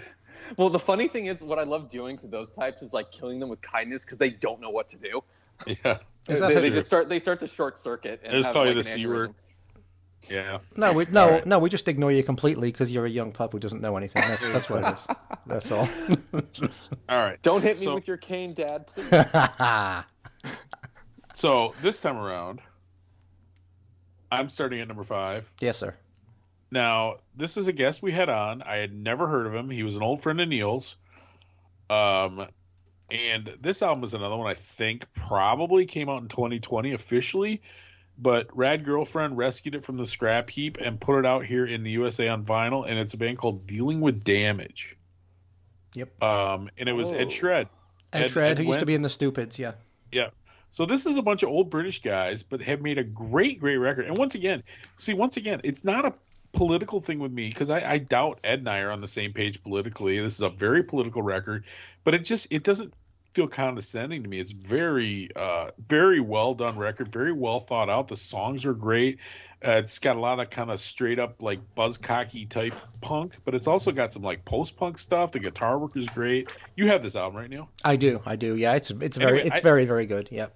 Very, very good. There's a folk song at the end that I think is not that good, but other than that, literally, it's got like 16 songs on there. They're all pretty creative, pretty musically a lot of variety. It's good stuff, Ricky. It's definitely worth checking out. I know you like a lot of weird anarcho stuff and stuff. It's cool. If it's on, I'm getting to the point where if it's on Rad Girlfriend, I will check it out at some point. Yeah, Josh is a good dude. It's funny, you were talking about the Raging Nathan's album, and I do not have it on my list, and that's one that was on my short list, and maybe I should have made room for it.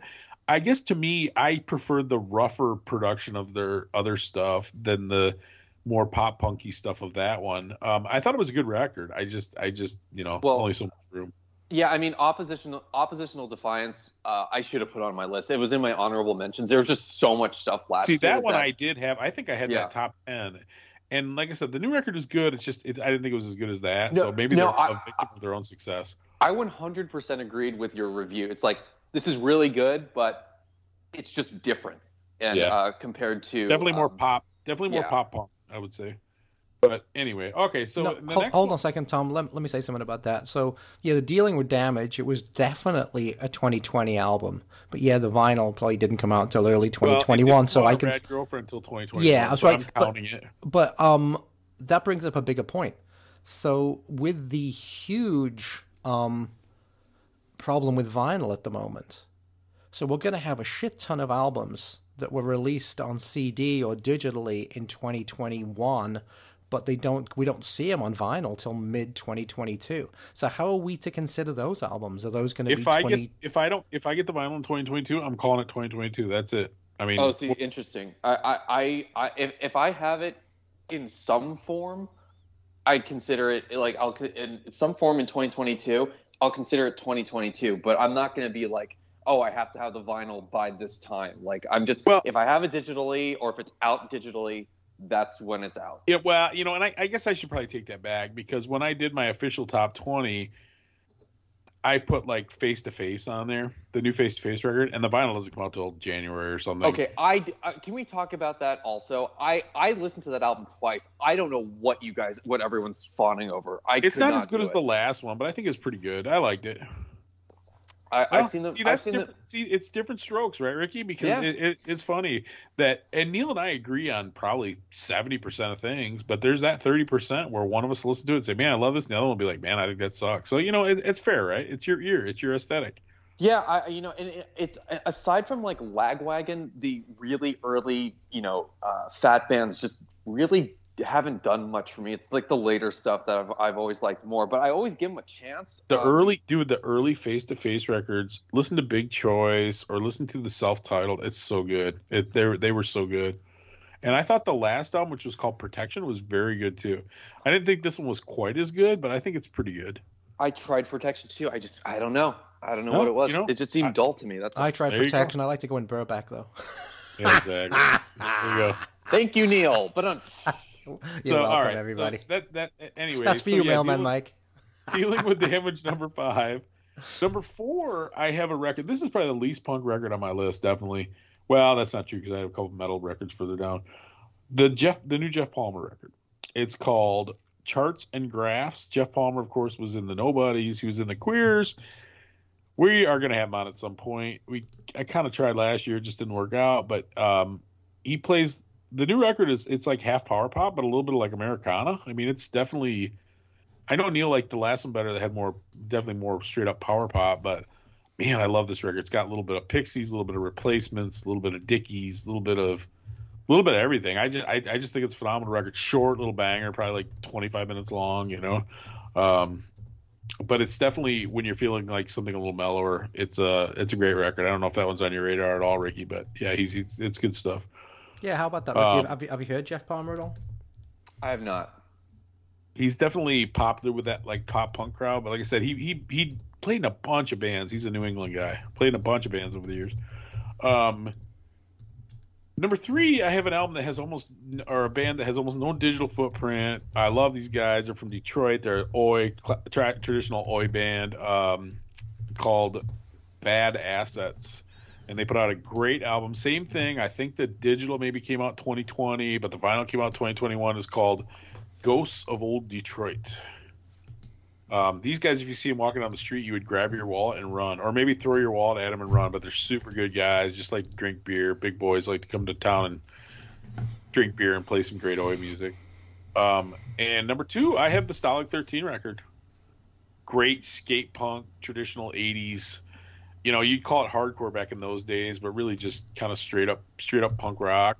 Positive message, which is nice this year when you're sort of, you know, which was sort of a shit sandwich to begin with. So anyway, we had John on, the singer on, who's the newer singer, and just love this record. Just got it on vinyl like a month or 2 ago. Got the first press yellow. So that's another one, Tom. Well, I think that was 2020 digitally. No. It came out early this year, but that's definitely a 2021 album. Yes, okay. This was definitely a 2021 album. All right. It just seems so long ago since we had John on. It seems like it was an eternity ago, right? It was by spring, maybe. So, all right. So, and then we met him at Punk Rock Bowling, which was cool. We did, which was very cool. Yeah. Excellent. So, I am going to play. First, I'm going to play a Dealing with Damage song. This is the opening track on the record. It's called "Stop Everything," and I think it's a kind of a good representation of just generally the style of music on the record. And then I'm going to play the Jeff Palmer song, "Many More Drugs," which is kind of a funny take on an old Dickies song. Probably one of the more punky songs on the record. Yeah, so yeah, Dealing with Damage, Stop Everything, and Jeff Palmer, "Many More Drugs."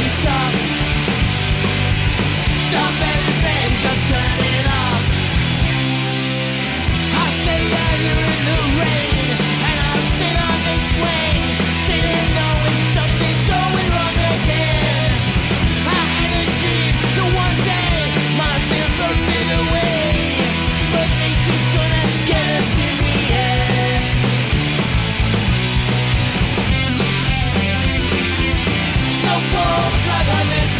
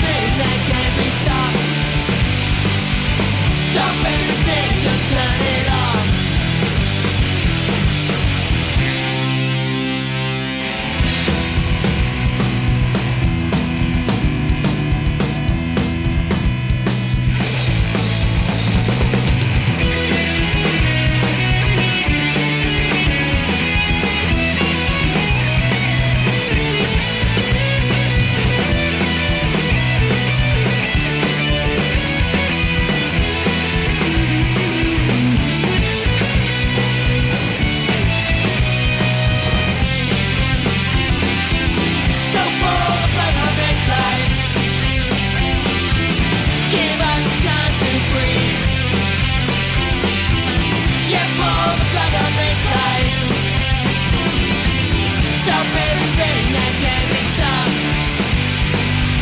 Stop everything, just turn it off.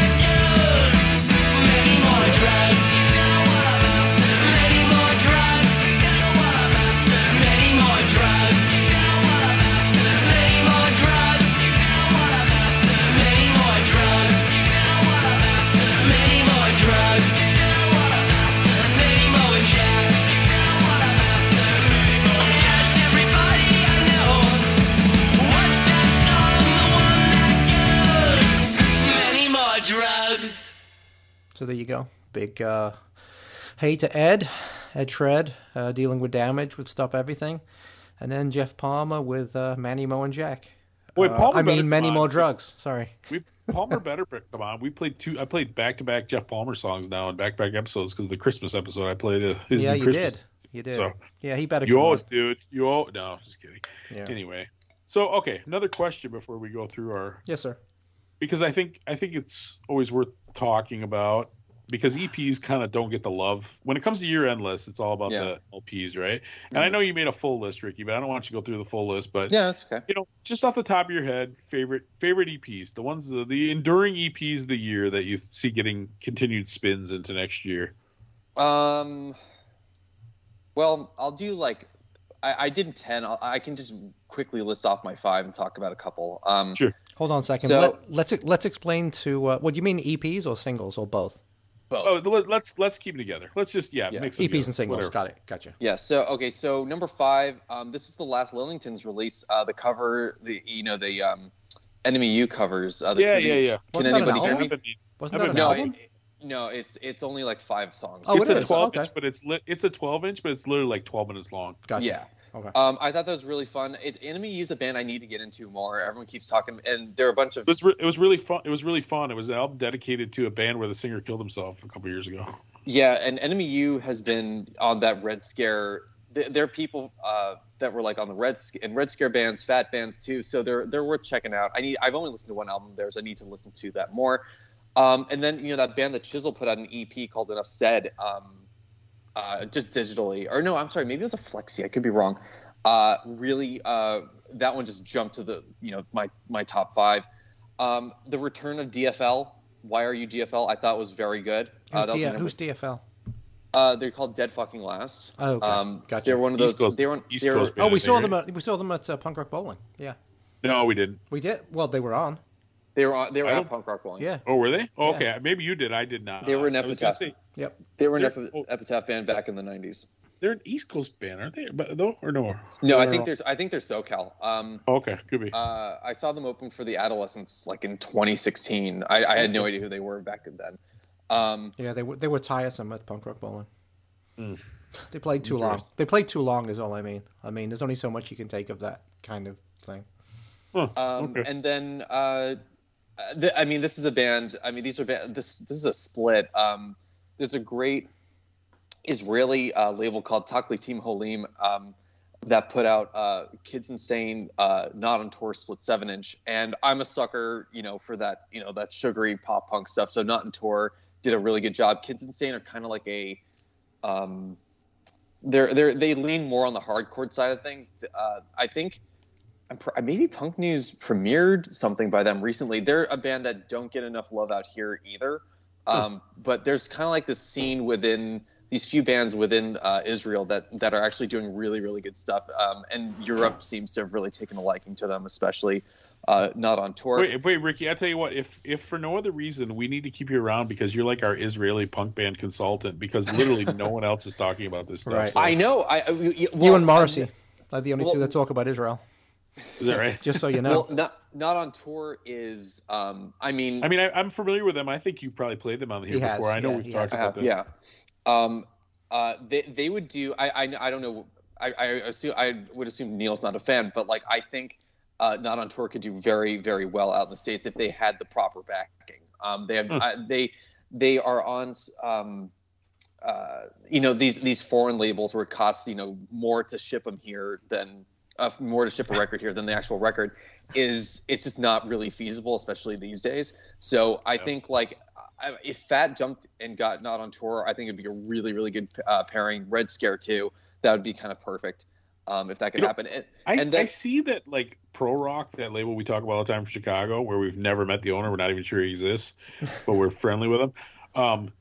They were distroing some like Useless ID stuff, so I know there's a little bit of, I think maybe it was a European album and they were destroying it or something there, because Useless ID is a Israeli band too, right?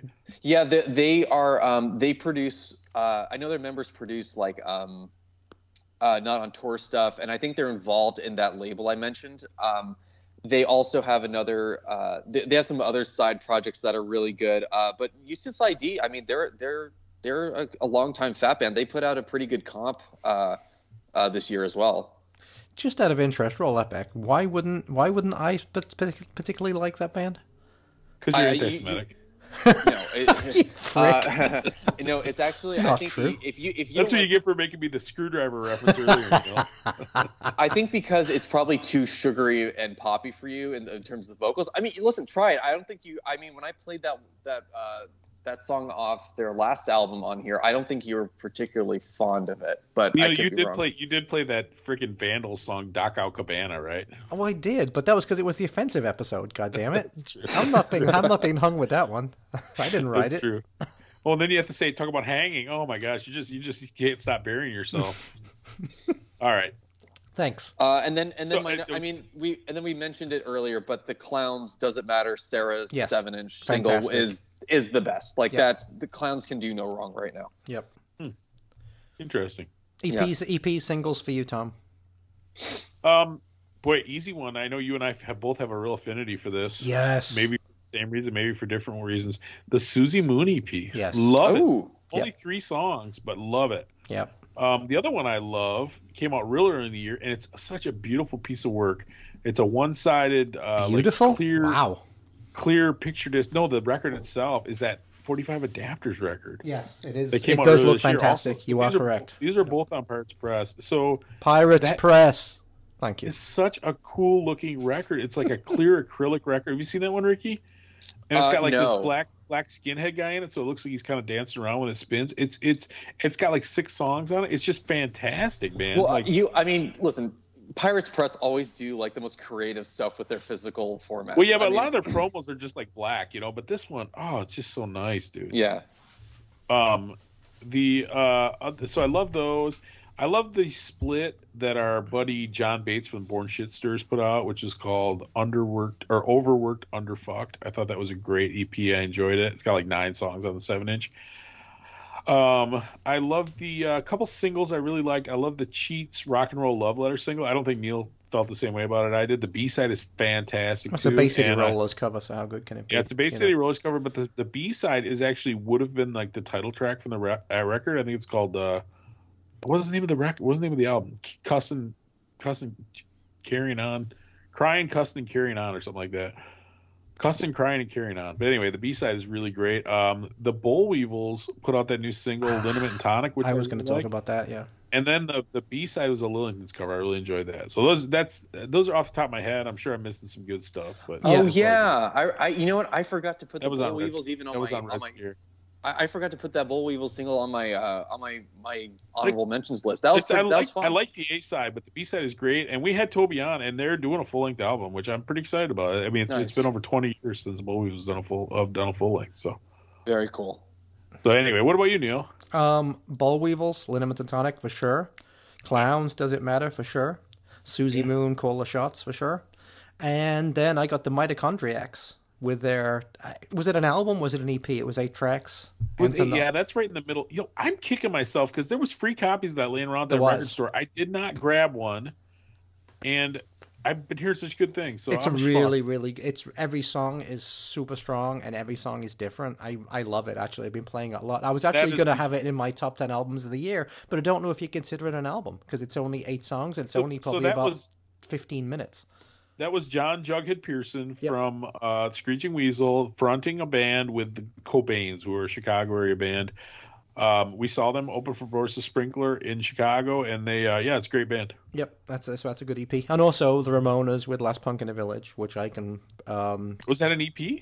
I think it's a digital single. I don't know if there's any vinyl for it, but it's. So that was not on the record that they just put out? No, it is. It is on the record. It's like track 10 or something like that. It's a fantastic song, and it's got a great video with Charlie Harper in it, and I can relate to it completely. It almost makes me cry, to tell you the truth. So there you go.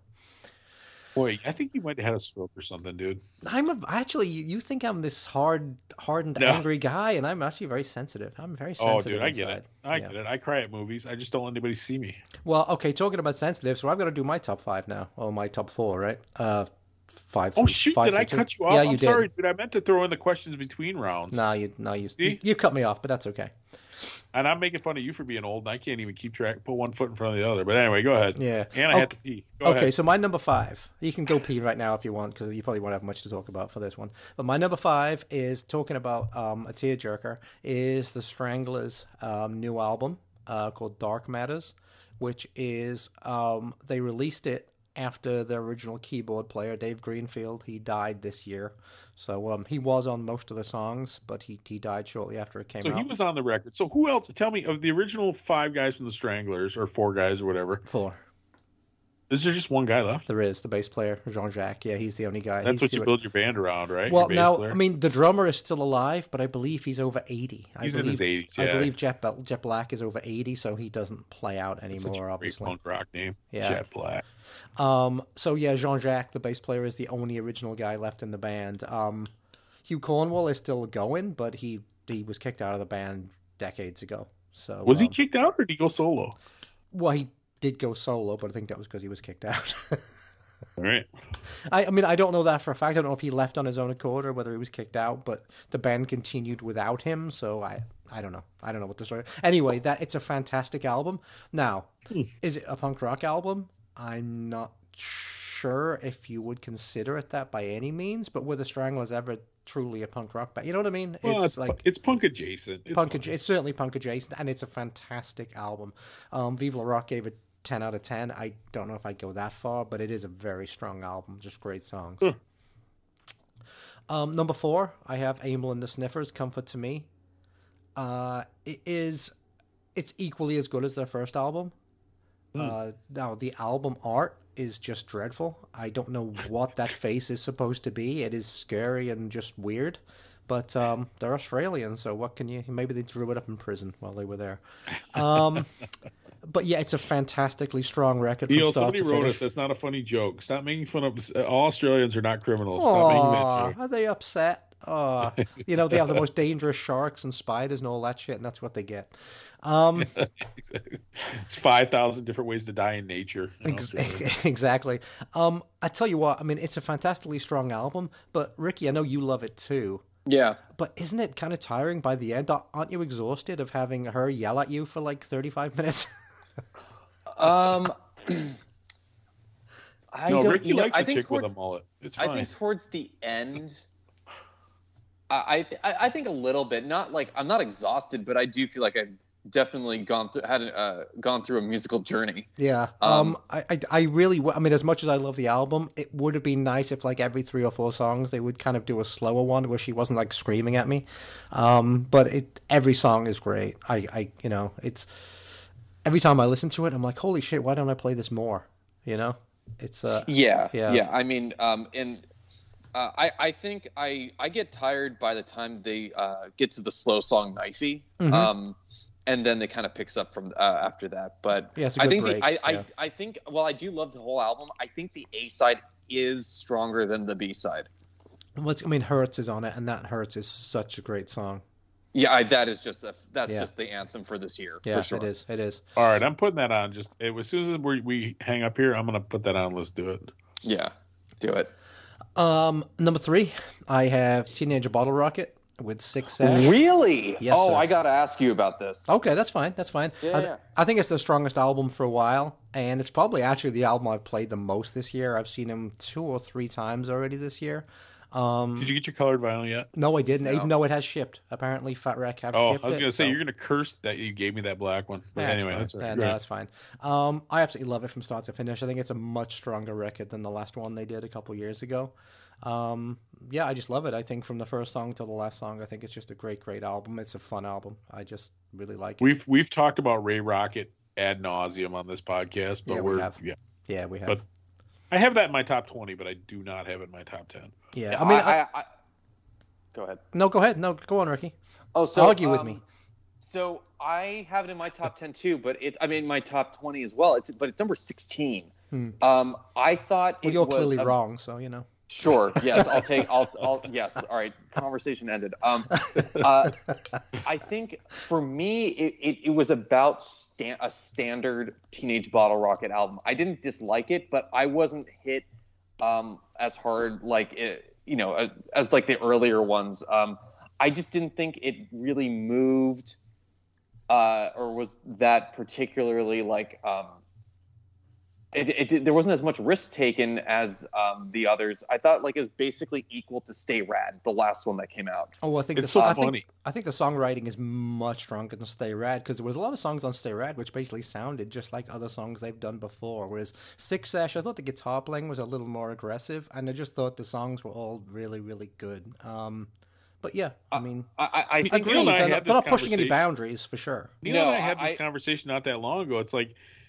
It's the most infuriating thing about being a music fan is if a band changes their sound, you're so mad. But if they stay the same, people want to penalize them too. But Teenage Bottle Rocket has been incredibly consistent. But yeah, there's no risk taking. It's a little formulaic, but it's good, I'm not saying the album is bad. I just don't think it. Obviously, it made in my top 20. But my issue is like there wasn't much of a. I just don't think many risks were taken here. They could have done a little bit of experimental stuff.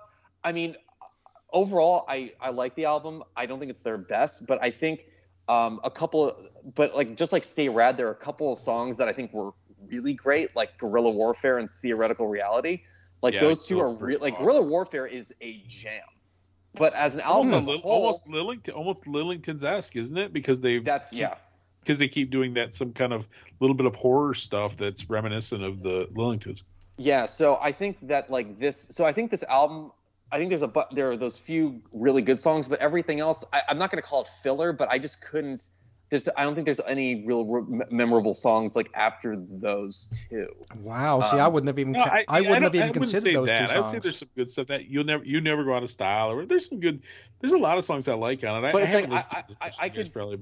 But like when it comes to like going out of style, I could put on Stay Rad. I could put on Freak Out and get better. I'd say better songwriting and. I don't know about better. Just I don't know. I don't. You can't say it's different. No. And I'm not hating. And by the way, I am not hating on this band. I love this band. I've seen this band so many times, but this one just did not. This one just didn't stick with me as much as I thought. I have the vinyl, on pre-order too. Like I'm gonna spin it, but I just didn't think it was as good as it could have been. See, I would say Ghost Story, Semi Truck. I think those are some of the best songs on the album.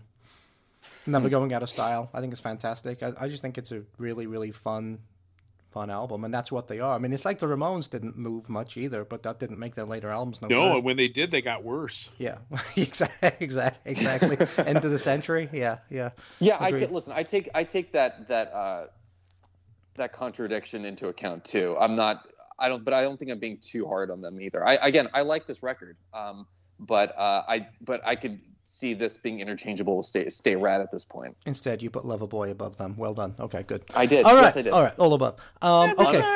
Unapologetically. All right, Neil, where you at? My number 2. Holy fucking shit. Okay, the Mau Mau's. Oh. It's their first album since like 1985. Who even knew this band was still together? I think they're from Leeds. They're somewhere up north in England anyway, from like Leeds or Sheffield or somewhere equally unhip. The Mau Mau's put out their first album since the mid-'80s. It's called Side by Side, and it is absolutely fantastic. It is traditional, like late 80s or mid-'80s English UK 82 sounding hardcore, like anarchic hardcore. It's not crass, but it's not a million miles away from Discharge and stuff like that. And this new album just sounds exactly the same. It sounds like it could have come from the mid-'80s, and the songwriting is fantastic. The production is fantastic. I cannot fault this album at all. And it blows most bands that call themselves punk rock. This is real punk rock right here. It's fucking blistering from start to finish, and it puts most new stuff in the shade. It just does. It puts it to shame. So there you go. There's a little bit of confusion, right? Because I think we've talked about this. Wasn't there like a new wave, American new wave band called the Mau Mau's? There was. I believe there was. Yeah, but this is obviously a very different thing. When I started hearing about the Mau Mau's, I'm like, what are you guys talking about? I mean, I'll listen to Men at Work or something before I listen to that. But I listened to this Mau Mau's record. It's like 14 minutes long. I'm sorry. The album. I got that wrong. The album is called The Enemy Within. The track I'm going to play is called Side by Side too. The album is called The Enemy Within. It's like 15 minutes long, right? Or 14 minutes long. It's a real banger. Yeah, it is. It's from start to finish. It is fucking. So unfortunately, I only listened to it the one time, but I really did like it. It seemed pretty cool. So, all right, what songs are you gonna spin for us, Neil? Other than The Enemy Within or Side by Side or whatever. Yeah, I'm gonna play Teenage Bottle Rocket Ghost Story, which was their first track from the album Six-Esh. So Teenage Bottle Rocket Ghost Story. Is Semi-Truck the first song? No, it was the first single that they put out. Like it was the first thing they put out from the album. They put this out a couple of months before the album came out. So Teenage Bottle Rocket Ghost Story, and then the Mau Mau's with Side by Side. So yeah, check them out. I didn't mean to die in the woods that day. I was just messing around. I thought I'd be okay. Now I'm dead and gone, and I'm missing you. Need to see you again. I know just what I'll do.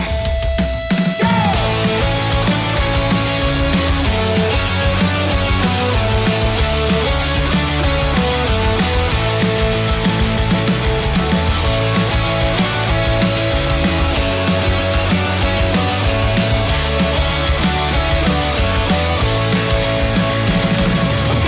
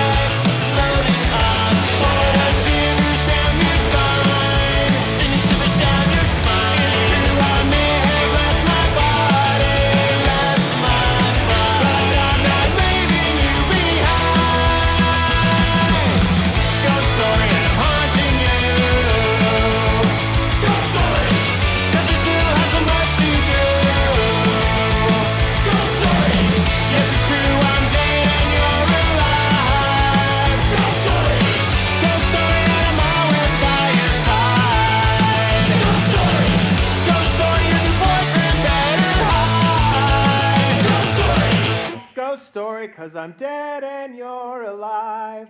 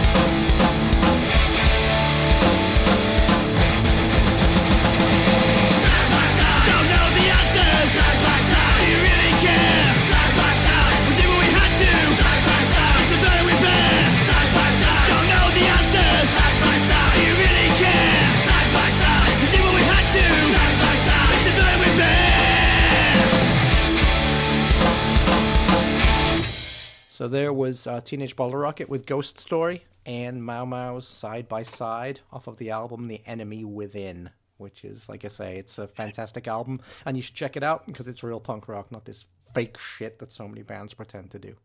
So there you go. So bonus question again. Yes, sir. Ricky, you're much younger than we are, but when you get to be Neil and I's age, we buy a lot of reissues. I mean, I probably buy... There's definitely years where I buy more reissues than I buy new releases. Any reissues really catch you this year, or did you mostly buy new stuff? This was a good year for reissues. I don't expect you guys to have gotten these, but there was Fat did a couple of Lawrence Arms reissues, which were quite good. They did O Calcutta, and then more recently they did Apathy and Exhaustion. They did. I didn't get this one, but they did Civil War by Dillinger Ford. Okay.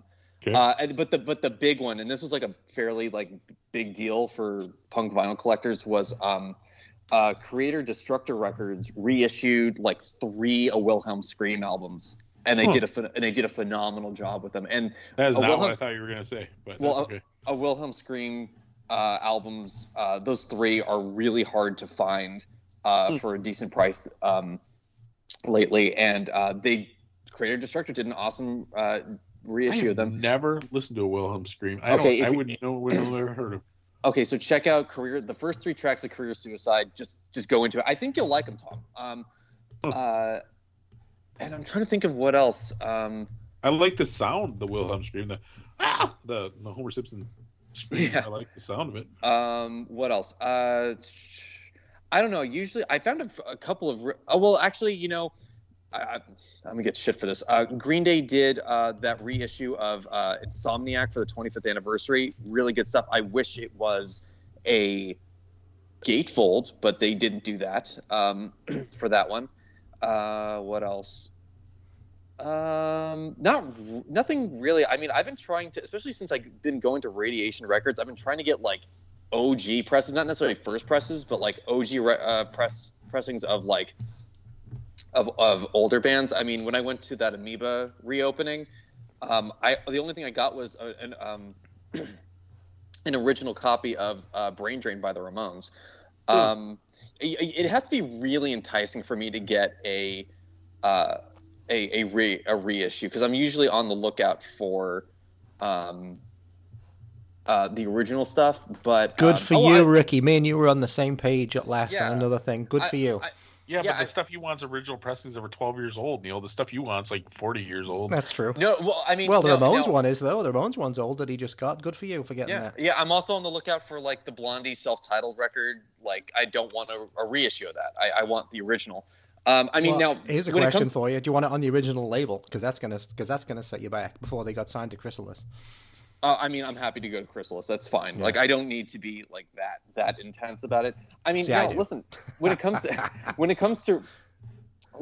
to like Record Store Day this year, I mean, the two things that I got were reissues. It was Cro-Mag's Age of Quarrel and the first Fear record. So I kind of pick and choose. I got that Age of Quarrel too. I forgot. See, I had forgotten about that. That was the first time that had been on vinyl in years. Yeah. So semi-legitimately. Yeah. So yeah, I kind of pick and choose my reissues. I mean, if I do a reissue, like, I really want like something like extra put on, like a bonus track or a gatefold vinyl, something to really kind of celebrate the record. Actually, another one that I did was I got a limited pressing of Energy by Operation Ivy from that Gallery of Sound store. They had like 300 copies on like this weird pink and red vinyl. So I got that too because I let go of First Press, which I'm kicking myself for. But I had the chance to get a first press of it, and it was too much. But so yeah, there are some great reissues this year. But I think the best of all was that the Wilhelm Scream Trio, for sure. See, that's so funny to me that you were talking about a reissue from an album that probably came out 12 years ago. That just blows my mind. Well, those are 90s, right? Wilhelm Scream is 90s? No, they're like 2000s. But those records are so hard to find, and they were not getting reissued a lot. I know, it's like before the vinyl boom again. Yeah, I mean, gotcha. I know they were on No Idea and Nitro, but like those labels aren't really doing a ton. No, Nitro doesn't do anything. So the album, their album Ruiner, you're not going to get it for under $100. I think No Idea is pretty much dormant at this point too, aren't they? I think their site is still around, but I don't think they're signing. Man, that used to be such a great. They used to be such a great distro, but I think all the bands got screwed and stuff because I used to order from them once a year. They had a great distro. I know that I've gotten some Against Me stuff from them back in the day. But that was a long time. It was a long time ago. So yeah, that's kind of what I have. I've added. So for me on that front, and I don't know, Neil and I, we love, that's our common love is a lot of that 80s stuff, but that Trust Records to me is the big one. That Circle Jerks reissue they did. I mean, I got the plain black of Group Sex, but the inserts and they did such a nice job on that. Yeah. And I did the first 7 seconds as well. They really Neil's got a copy of 7 seconds. I do not. I should have snatched that when we did our record store in store. Crew, yeah. But the Crew reissue, once again, just the real heavy, like the case is like twice as wide, right? The sleeve is like a double wide sleeve, and it's just it's like really, a gatefold, and it's got like a booklet and stuff like that. So really well done. So those guys at Trust are doing good things, and I know they're going to reissue like some of the classic BYO stuff, so maybe Youth Brigade and Aggression, stuff like that. So I'm looking forward to seeing more from them. The records are a little expensive, if we're being honest, but they do a really nice job. And I did get that Cro-Mags reissue, which was really, really great to finally get that on vinyl. And I did got the Freeze, the reissue of the second Freeze album, Rabbit. Oh, I was thinking about getting that. Dude, it's such a great album. I just love the record so much. There's really nothing special about the reissue at all. It does have the, like the original printed insert and stuff, but it's been out of print for like 35 years. And it's such a great album. I've had it on CD, never had it on vinyl. The other thing I noticed he's been doing a lot of them is Asian Man Records has been doing a bunch of them, which they don't have a ton of stuff I like, but I know that at least briefly, and if you hear this in time, you might check it out, like the Classics of Love record. Yes. So if you don't have that, like I found a copy of it that had just been sitting in a record store for probably like 10 years, and nobody apparently in Grand Rapids knew what it was because it was like $15, and I know that they're going for good dollar online, $30, $40, $50 for that record. But yeah, so it's a reissue and so there's always a ton, and everything's in such small quantities. It's like you have to grab it real quick. Tom, you forgot one. You forgot one. The Dead Boys reissue. Young, Loud, and Snotty reissue. Oh, yeah, the freaking Young, Loud, and Snotty. Yeah. Boy, that was on Jackpot. Year, right? Jackpot did a great job with that. That was like the spring record store day or June record store day. Oh, that's a great, that's such a great, one of the greatest punk records of all time, and they did a really nice job with that too. Oh, and the Wasted Youth. Yeah, they did the Wasted Youth as well. Yep. I got the Neon Christ one, and I got that other one, the other record store day, the Cro-Mags one. So yeah, it's funny. I bought something all 3 of the record store days. Now it was only like, I think it was two items for each one. I got the Pink Lincolns and the Freeze for the last one, and I got the Cro-Mags and Neon Christ and Wasted Youth, and God, I can't remember. But anyway, yeah, I did end up getting some of that stuff. So love my reissues, man. What about you, Neil? I mean, I know you got some of those same ones. Yeah, I mean, like very much like Ricky. And you got the Ramones, I know. Well, I've not reissues. No, with the Ramones, I only go OG presses. Well, no, but you got like the Joey Ramone reissue, right? Oh, the Joey Ramone one. Yeah, I did on that one. They did on Record Store Day, which was good. The Dead Boys one, obviously, even though I have the original, I also got the reissue on Jackpot. I tell you which one I got, which was fantastic, which is there's very few that you can get that are actually better than the original, either with the album art or the sound of the vinyl. There's a label called Intervention Records, and they do very few, but they've reissued all the early Joe Jackson stuff. And the reissues of I'm the Man and Look Sharp are absolutely freaking amazing. Whoa! Really, this is crazy. My dad actually said you should check out Joe Jackson Look Sharp earlier this year. Oh, that's so superb. good, Ricky. Absolutely like superb record. It's like a power pop, new wavy kind of thing, but it's really, really good. Oh, I actually have the double 10-inch reissue of that, and I have an OG copy of On the Man. But yeah, good stuff. Intervention Records does they're like never those. Even heard of them. Yeah, they do very, very, very few, but the ones they do are super, super high quality. They're not cheap, but they're well worth it. Because man, when I put that on, it sounds like they're actually in the living room with me. The bass is just absolutely. Well, those records are so lively because the guitar is clean. Yeah. It doesn't have distorted guitar, so it does have that bass funky, not funk, but you can really hear the stroking of the bass as opposed to like a punk record where it all kinds of blur into one kind of wall of noise. Yeah. So if you're looking to get any of the early Joe Jackson albums, I would look for those Intervention releases because I've got the originals too on my in my collection, but these reissues actually sound better than the originals. So yeah. But yeah, I'm a pretty much an original guy, and Ricky, so I'm like you on that. But if I do get a reissue, I do not want it to have extra stuff. I want it to be, if you're going to reissue it the way it was supposed to be done. Don't throw extra tracks on it. That's my opinion on it. Okay. Yeah. I mean, I also want like a good like physical representation too. Something kind of weird splatter vinyl or.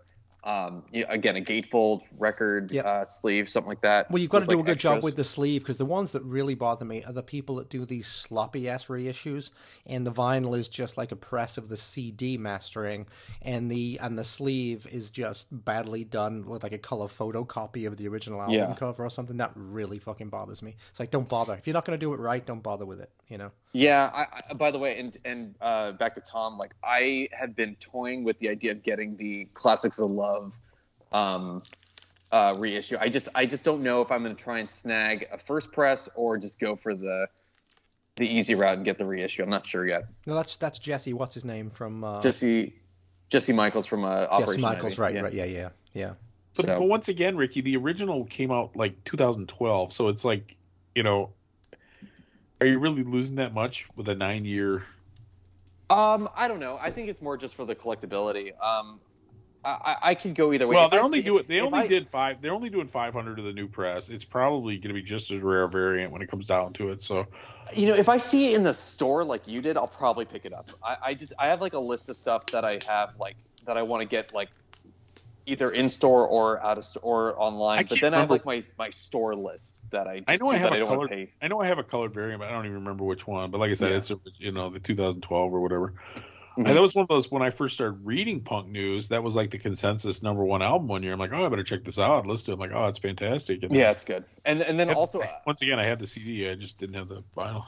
Asian Man did hint that the EP that came out like a year or two ago will get a vinyl pressing soon. Yeah, I thought that was on the way. So I think they that was like on Twitter. I think it was finally happening. All right. Well, we better do our number ones. This is gonna be another one of those like 2.5 hour. I think it's fine though. I mean, I think it's fine. It is a roundup of the year, so I think it has to be long. If it was 35 minutes long, it would be kind of a shitty roundup, right? Well, that's okay. So that's the last question I'm going to ask before we go to our final, where we basically plead for people to listen to our favorite record of the year, like at least give it a chance. So, better or worse than last year? Or how does 2021 stack up overall? That's always a hard question. I don't even know that I have a good answer for it. I'm just curious if you guys have thoughts in that department. I mean, in terms of like the stuff that I listened to, I thought it was a very good year. But the thing is, like back in June, it was like, are there going to be enough releases? Compared to like last year, I had a hard time picking my top 20 because there was so much good stuff. As you know, like I didn't put the Screeching Weasel and the Raging Nathan's albums on mine because I didn't listen to the Screeching Weasel one too much, but there's also so much other stuff. So I don't know. When it comes to like the output, it kind of there are ebbs and flows. I thought this was in terms of like the actual stuff that we got this year. I thought it was a fairly strong year. I've seen stronger though. I thought it was a much better year than last year, personally. There you go. I think it was comparable. I mean, I had the Drowns as my best album last year, and I think as good as that was, I think that my top 5 from this year are better. Well, that's funny you say that because that was our consensus last year. I don't think you had him at number 1. I think we both had him at number 1. 2. Yeah, I just looked. I had him at number 1. Okay, I thought we both had him at number 2. Are you sure you had him at number 1? I did. I just looked at my top 20 from last year. But I still love that record. Mm-hmm. I just spun that one yesterday. And I think I will still feel the same way with my favorite this year too. Yeah, I had Drowns at 1, Gross Polluter at 2. Okay, I had Gross Polluter in my top 2. See, we had a lot more similar last year. I'm not sure if it was just basically anyone that came on the show. Well, yeah, I do give kind of bonus points if they come on. Yeah, of course, yeah, that makes sense. And well, the thing is too, we always joke about this with our buddy Richard. How he always says, we say Punk Till I Die podcast selling tens of records, but he's not wrong because Neil and I, a lot of times people will send us records, but we buy a lot. I mean, I buy, like that guy came on the show. He was cool. I'm going to buy the record. You know what I mean? It's just, it's fun to have a personal connection to somebody. Mm-hmm. If you know somebody a little bit, it just makes it that much better to have the record, right? Yeah. I'm sure if Susie Moon actually had an album, that would have made our top 10s this year. I'm sure. Yeah. And the fact of the matter is I already had the Susie Moon record, but I know you bought it in Chicago and she signed it. The whole band signed it. So that was cool. Yeah, they're recording their album right now. They're in the studio right now recording. But yeah, speaking of the Drowns, I think they have I think they have an album in the can. I bet you we're going to see a new Drowns album next year. Well, you want to do that? You want to do one more round where we talk about, is there anything on your radar for next year? Because I really don't have much. That Drowns record I'm looking forward to, but I don't know that there's a lot on my radar for next year. Ricky, you got anything that you know is coming that you're salad for? Let me see. New Loverboy record, I believe. Yeah, exactly. Loverboy is touring with REO Speedwagon and Styx, Neil. And Billy Idol. Is Billy Idol playing with Billy Idol's opening for Journey. I actually didn't know about the Drowns album. I know they're touring a bit. Let's see. I assume they're going to have. They're going to Europe, and when you go to Europe, you have a new record. So for next year, I'm going to get groans for these two. But Gregor Barnett, he's of the Menzingers. He's he's doing a solo album. He's in the Menzingers. Oh bloody hell! Oh boy. Yeah, and then Hot Water Music, Fill the Void.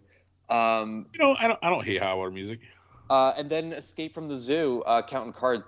Fat just announced that for coming out early next year. You're just making up. You're just making up names now. Doesn't that sound like something bands. I'm like, man, I'm going to see Def Leppard, Dokken, and Escape from the Zoo. I mean, that sounds like an '80s. I swear, it sounds like they are a crusty ska punk band with members of Days and Days. Complete opposite. I would have preferred them if they were here, Mather. I'm hoping, we get a pressing of, what's it called? Fresh Kills by Nightbirds, Volume 2. Yeah, I agree with that, man. I only have. I see. Do you have the first one on vinyl? I do. Yeah, I do. because I only have it on CD, but I think the new one is so long that it would have to be a double LP. Oh no. I also want the new Public Serpents album, Brutal Youth. I believe Postage already has an album in the can. I could be wrong about that. Also, I'm waiting for the new Blood Clot album. And I think Tsunami Bomb's putting something out. Hopefully, I think they have something done. And then, every year I pray for this, but it's been 5 years, and I just hope Dead to Me put out their album that we've been waiting for. Okay, since, Tom. 2015. Note to you: let's not have Ricky on next year. Get the fuck out of here! I'm coming back, and you know it. We got to have him on in June. We got to give him and Swisher. They're like our dudes. I am totally stoked that the Drowns have something in the can, if that's true. Like I am all on board. Well, I remember they were in the studio and they had pictures of them. I mean, they definitely went in the studio and they definitely recorded stuff. Tom, is there anything you're looking forward to next year? It's funny because I really don't know what's coming up next year. I mean, there's like a new Megadeth album coming. I'm sure I'll probably enjoy that. I'm sure that's not something on either of you guys' radar. But I don't know. Is this the year is 2022 the year we get the new Social D album? I was gonna say, is fucking Mike Ness. I think Mike Ness has just given up at this point. Are they recording? Supposedly they've been recording for 6 years. They've been talking about a new album for 6 years. So who knows? It better be the best album ever. But miracles do happen, right, Neil? Because the freaking Naked Raygun album they've been talking about for 20 years finally came out. So, miracles do happen. Well, funny you say that. All right. Let's keep that in mind. Keep that record in mind. You got anything on your radar or not really? Because like I said, I really don't have a ton of stuff on my radar. We kind of keep up with the pro rock thing. I know they got some cool stuff coming. New Radio Buzzkills album. There's some stuff coming, but yeah, you know what? The only stuff coming for me in 2022 right now is albums that actually have been released in 2021. That the vinyl is going to be in fucking August 2022. If you don't order anything new, you'll still be all right, huh? Yeah, the vinyl's going to be fucking shipping. Now, supposedly there's a new Rancid album coming, which I'm really kind of excited about. I cannot get excited about a new Rancid album. I'll behave. I keep buying them, and I just don't care. I'm also I'm hoping for now that Off is sort of like making moves. I'm hoping we get something from them soon. Are they making moves? I thought he was still doing the Circle Jerks thing. Well, I mean, they did that. They did the Metallica cover in the first half, but they're touring pretty extensively. I can't imagine you're getting anything at least in the first half of the year. But yeah, I was shocked, Ricky, because you and I think I don't know if it was you and I that had this conversation or what. That I thought Off was done. But yeah, then they come back with a new lineup, and it's like, okay, cool. So hopefully that means they're doing something. If they put out that Metallica cover, and yeah. Oh, they're great, man. I love Off. Oh, you know what, Tom? I'm sorry, there is. So actually, our friend, what's not Garage Rock? What the hell's Jason's album record label called? Yeah, it's Garage Rock Records. Yeah, Garage Rock. So yeah, he's going to have a new Slaughter Boys record coming out, which I'm looking forward to. Yeah, that's cool too. And there's a new Gross Polluter. There's a new Gross Polluter going to come out. Really? Oh, that's man, I love that Gross Polluter record. I'd be stoked for that. He came out of the gate with a real splash with that label. Yep. And I think it was probably pandemic stuff because I don't think he did anything last year. 2 years ago, he had an amazing year. Yeah, but I think there's going to be. He should reissue that second Broken Bottles album. That would be cool. Yeah, I agree with that. But I think his stuff is all going to come out like early to mid 2022. So that will be cool. That's a great little label, Ricky, somewhere in Southern California called Garage Rock Records, and it's really a punk label. I think the Garage Rock thing is sort of misleading, but great stuff. Yep. Cool. All right. Let's without further ado. Ricky, go ahead. What's your favorite record of 2021? My favorite record 2021 is Ninth and Walnut by the Descendants. Not a bad choice. I think it was, like I said, I think it's, if this had come out back in the 80s, like this would be a classic. And I think it will be a classic. I think it's a very nice, tight version of the Descendants kind of doing it's obviously a throwback, but I think it's definitely a step up from Hypercapnium Spazionate. This one just kind of more compact, to the point. It's kind of apples and oranges, though, isn't it, Ricky? It's kind of apples. I think to some extent, yeah. But I hope that. But I found that I liked Hypercapnium Spazionate. I thought it was kind of long, though. It was like a lot of tracks.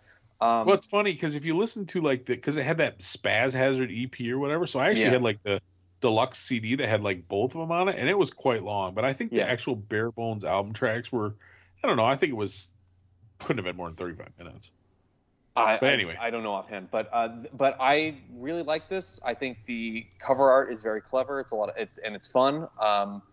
It just has a bunch of bangers on it. So I just decided, this is my number one for me. I think that's a very respectable choice. I like that album quite a bit. I think it's one of those, and it's not like, I think if a new Descendants album comes out and you put it at number one, it's almost like a little too obvious. But I think this one's a little more off the beaten path. I think it's I think it's a cool record. I like I said, I agree. My only regret is that I had him send me the freaking $12 CD from Amazon instead of holding out for the vinyl. That's my only regret on it. Well, it's all over the place, and it's like in all of the record stores now. I'll probably I'll just buy the record anyway. Then I give him $35. There you go. All right. I've got something to say about this, but I'm going to wait till after I do my number one. So, all right. So, yeah. You want to, and you're going to spin the song "Nightage." Great song, right? Yeah, great killer song. I mean, it's probably representative of the album as a whole, a good, accurate representation. So. Yeah. So, am I going to play that now? Yeah. Keep talking if you want. I mean, whatever. I don't want to cut you off. I don't know. I mean, I just think if you haven't listened to this, this is definitely going to be. I don't know if this will be the consensus album of the year, but Amyl and the Sniffers, I think will be. But this one, it's just there's no filler, all killer. That was not meant to be a Sum 41 reference, but our audience is old to get their reference anyway. But so check this album out if you haven't yet. It's definitely one of the best of the year. It's my number one. So I guess I'll play. Here is Nightage by the Descendants off their album Ninth and Walnut.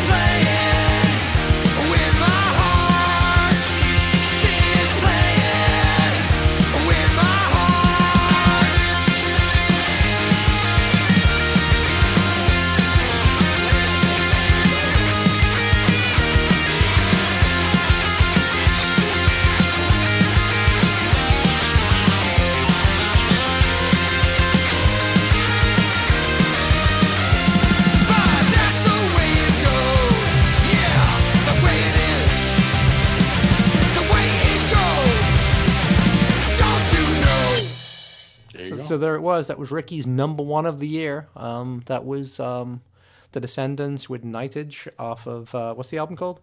Ninth and Walnut. I'm a Christmas Walnut. Okay. It's funny because Ricky says, I think the consensus will either be that or the Amyl and the Sniffers. And I'm like, I hope so. Either of those would be very acceptable choices to me. I think those are both worthy kind of things. My number one, this album came out really early in the year. I thought it was great. I love the spirit of it. I love the upbeat nature of it. I love this record. What can I tell you? It's Antagonizers ATL, Kings. Have you listened to this record, Ricky? I did. You told me to check it out, and I did. Yeah, mid-year it was my favorite, and it never lost its spot. Somebody had to come along and be better, and nobody came along and be better as far as I was concerned. Yeah, it came out in January or something, right? It was early. Yeah, I think it was like the middle of January. It was very, very early. Yeah, very early. I'm amazed that. Good for them. I'm amazed that, and we've still got to have them on. And now that you voted number one album of the year, I'm sure they have to come on, for God's sake. Exactly. Well, no, once again, he was all for it. We just couldn't work out the schedule, so we'll get it. So we'll talk it up, Tom. Well, it's just a He's great speechless, record. everybody. Speechless. No, it's just a great record. I don't know. I love everything about it. It's got a little bit of street punk, a little bit of rock and roll, a little bit of like Andrew WK type bombastic, just sort of thrashing around. And I the thing is, it's got a lot of songs about, kind of what crap the last couple of years have been, but it's not like negative. You know what I mean? It's like, it's got a positivity to it. And maybe it just appealed to me within the context of what was going on for the year, Mm-hmm. No, so, it's a good album. It is a good album. I'll give you that very much. Yeah. Did you like it, Ricky? I didn't mind it. I wasn't as taken by it as you were. I thought it was fine. I mean, I put it in my honorable mentions at the very top. It's just funny though that because to me this is a no-brainer. This record is so good. I just don't understand how anybody couldn't love it. But meanwhile, you guys are like, you know what I mean? And that really speaks to the nature of this thing, right? Oh, for sure. But this is the fun. This is the part of the fun of talking about this stuff. It's true. So anyway. What song are you gonna play, Tom? I'm gonna play. And I know I've played some of their songs before. You haven't played this, so I checked. My favorite song on the record is actually, it's called Problems, and it's got Chris Doherty from Gangrene. But this one is called Worries, and it's I like this one too. Worries. Can't get bottom out. Anyway, this is Antagonizers ATL with Worries from their great album Kings. I got the worries, and I can't get them out of my mind. In the heat of the summer, sweating bullets on a daily grind. And when the bottom drops out, you gotta know I'm gonna be just fine. I got the worries, and I can't get them out of my mind. Phone hot times.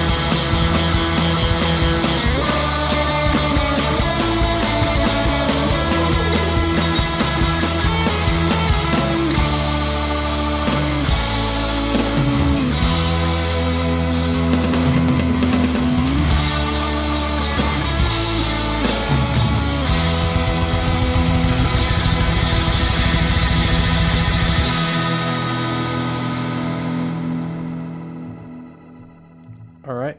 Antagonizes ATL with Kings there from came out in January and stayed number one for Tom all year, which is very cool, I think.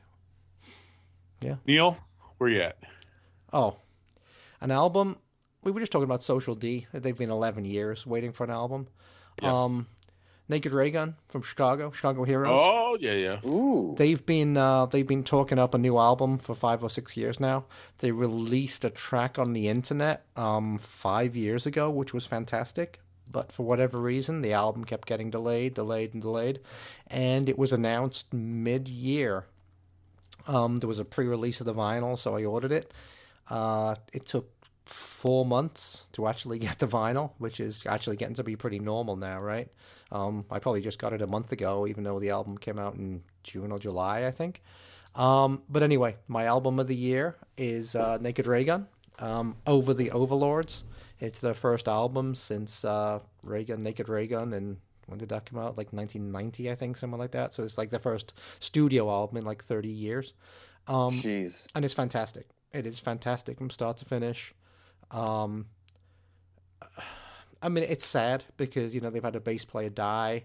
Jeff, the lead singer, is dealing with a lot of health issues of his own. So did Pierre play on that album then?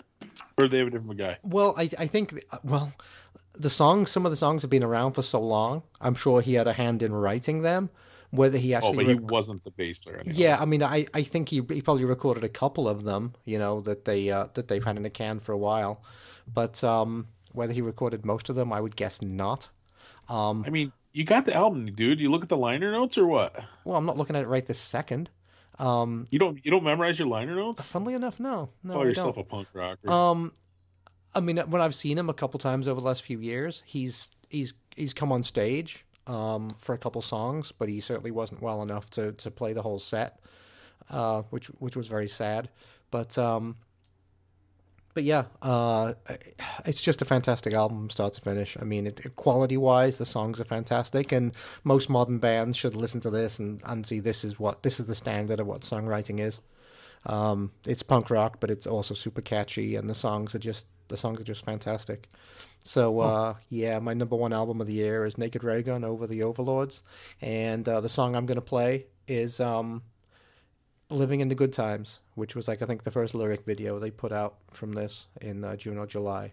So this is Naked Raygun with Living in the Good Times.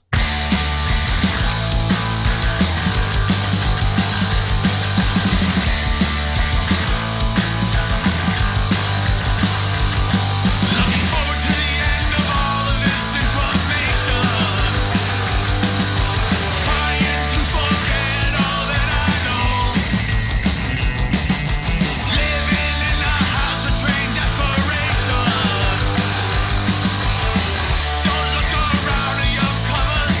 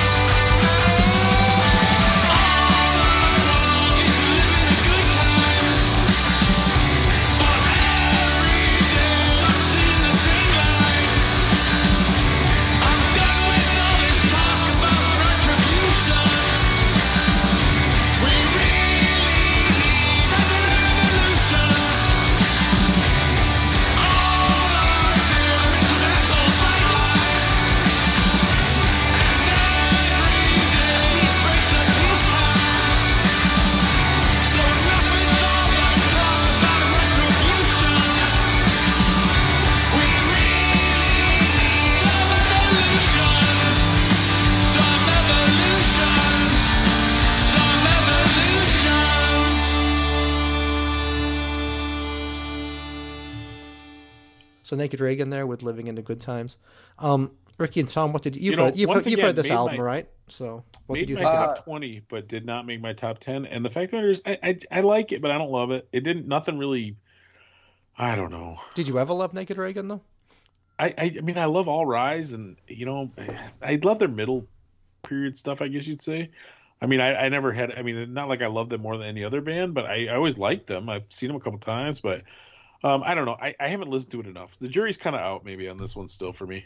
I listened to it once. I've seen them live once. This album, I thought it was fine. It didn't really catch me. I mean, again, like I've never really dug into their discography anyway. But I because there was so much hype and excitement about it, I'm like, all right, I'll for sure give this a shot. And it was good. I just didn't. It didn't take me. I kind of put it like I kind of had the same view of it as like the new Face to Face record.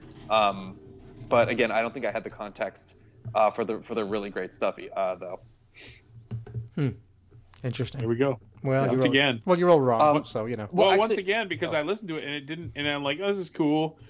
A couple of songs were pretty mellow. I thought a little too mellow for their own good, and I'm like, it's really cool, but nothing like grabbed me right off the bat. And like I said, I'll give it more spins. I'm not done with it. I'll probably pick it up at some point. Well, I think you should, and I think you'll be amazed actually by.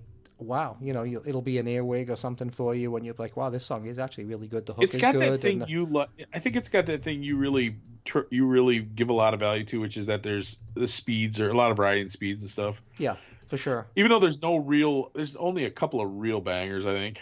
Well, I think Broken Things is what Broken Things, which was that one track that they released maybe 5 years ago. Oh my God, that is so. When you realize everything Jeff's been through with his with his Parkinson's that's one of those and songs stuff. It's so mellow though. I don't know. It's cool. Mellow. It's not mellow at all, man. I mean, the lyrics are touching as hell because he's admitting that he basically lost track of his life and the whole thing got away from him and he should have it all together by now, but he doesn't. It's just so.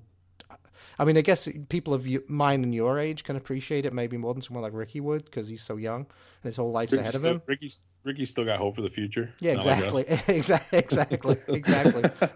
And then they had a song called Ode to Sean McHugh, who was the guy that originally helped to put together Riot Fest, who died a couple of years ago. Yeah. I don't know. I think the whole album is.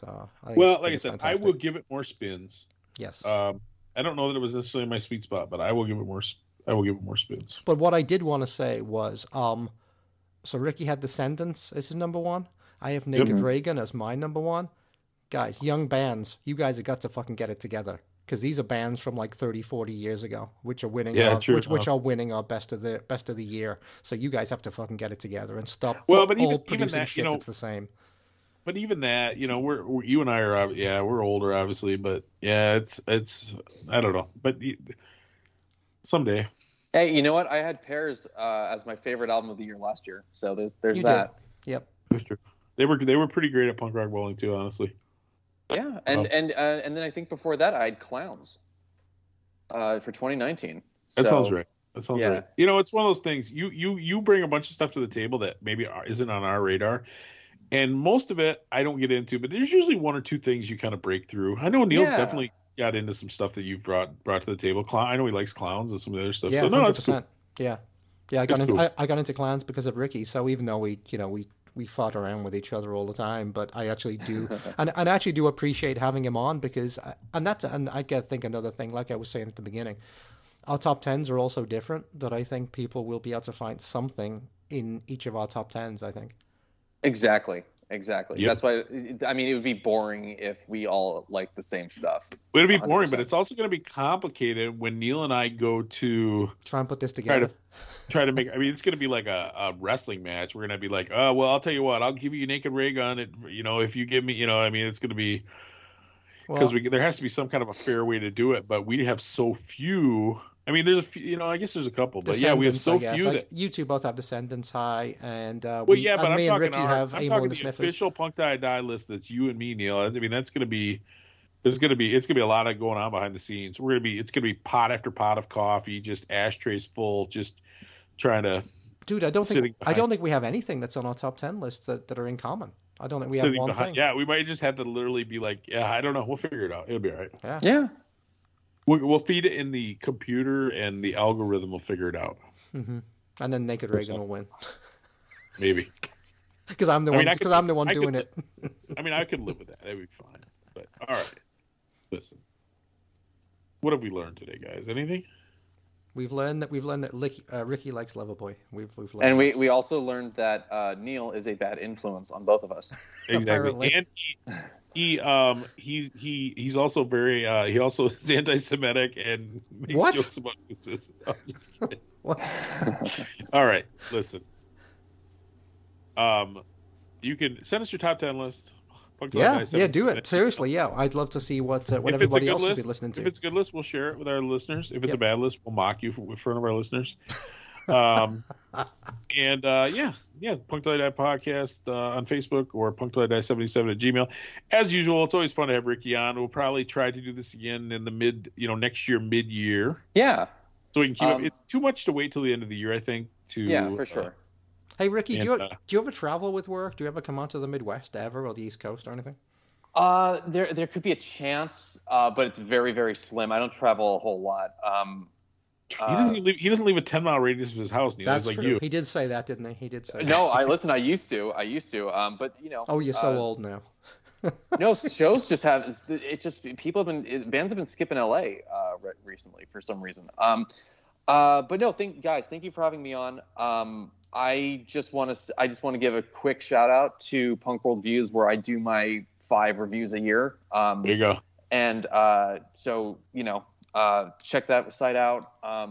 You can find me at Desert Burst 92 on Instagram. That's where like all my vinyl posts are and stuff like that. So you can have more.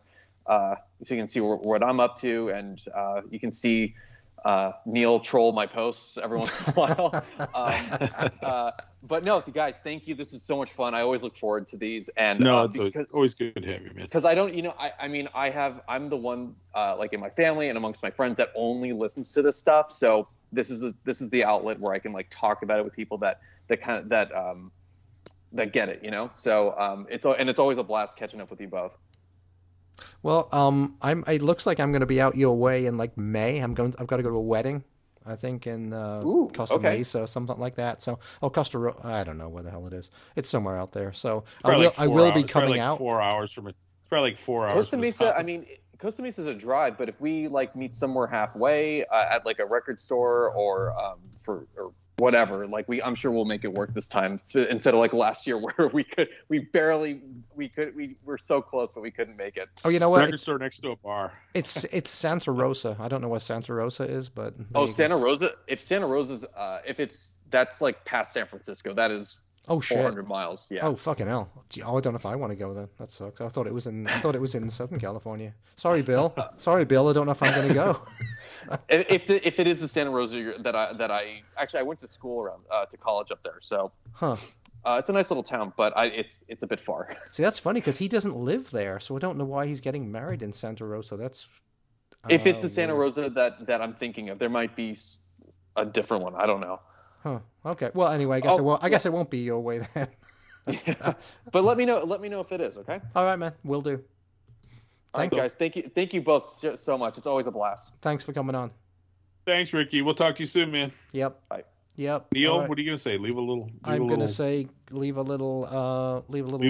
in your heart. Leave a little lover boy in your heart, and stay free and all that kind of good stuff. And see you next year. See you in 2022. Happy New Year, everybody. We'll talk to you in 2022. Yep. Bye. Bye. So many records are divided.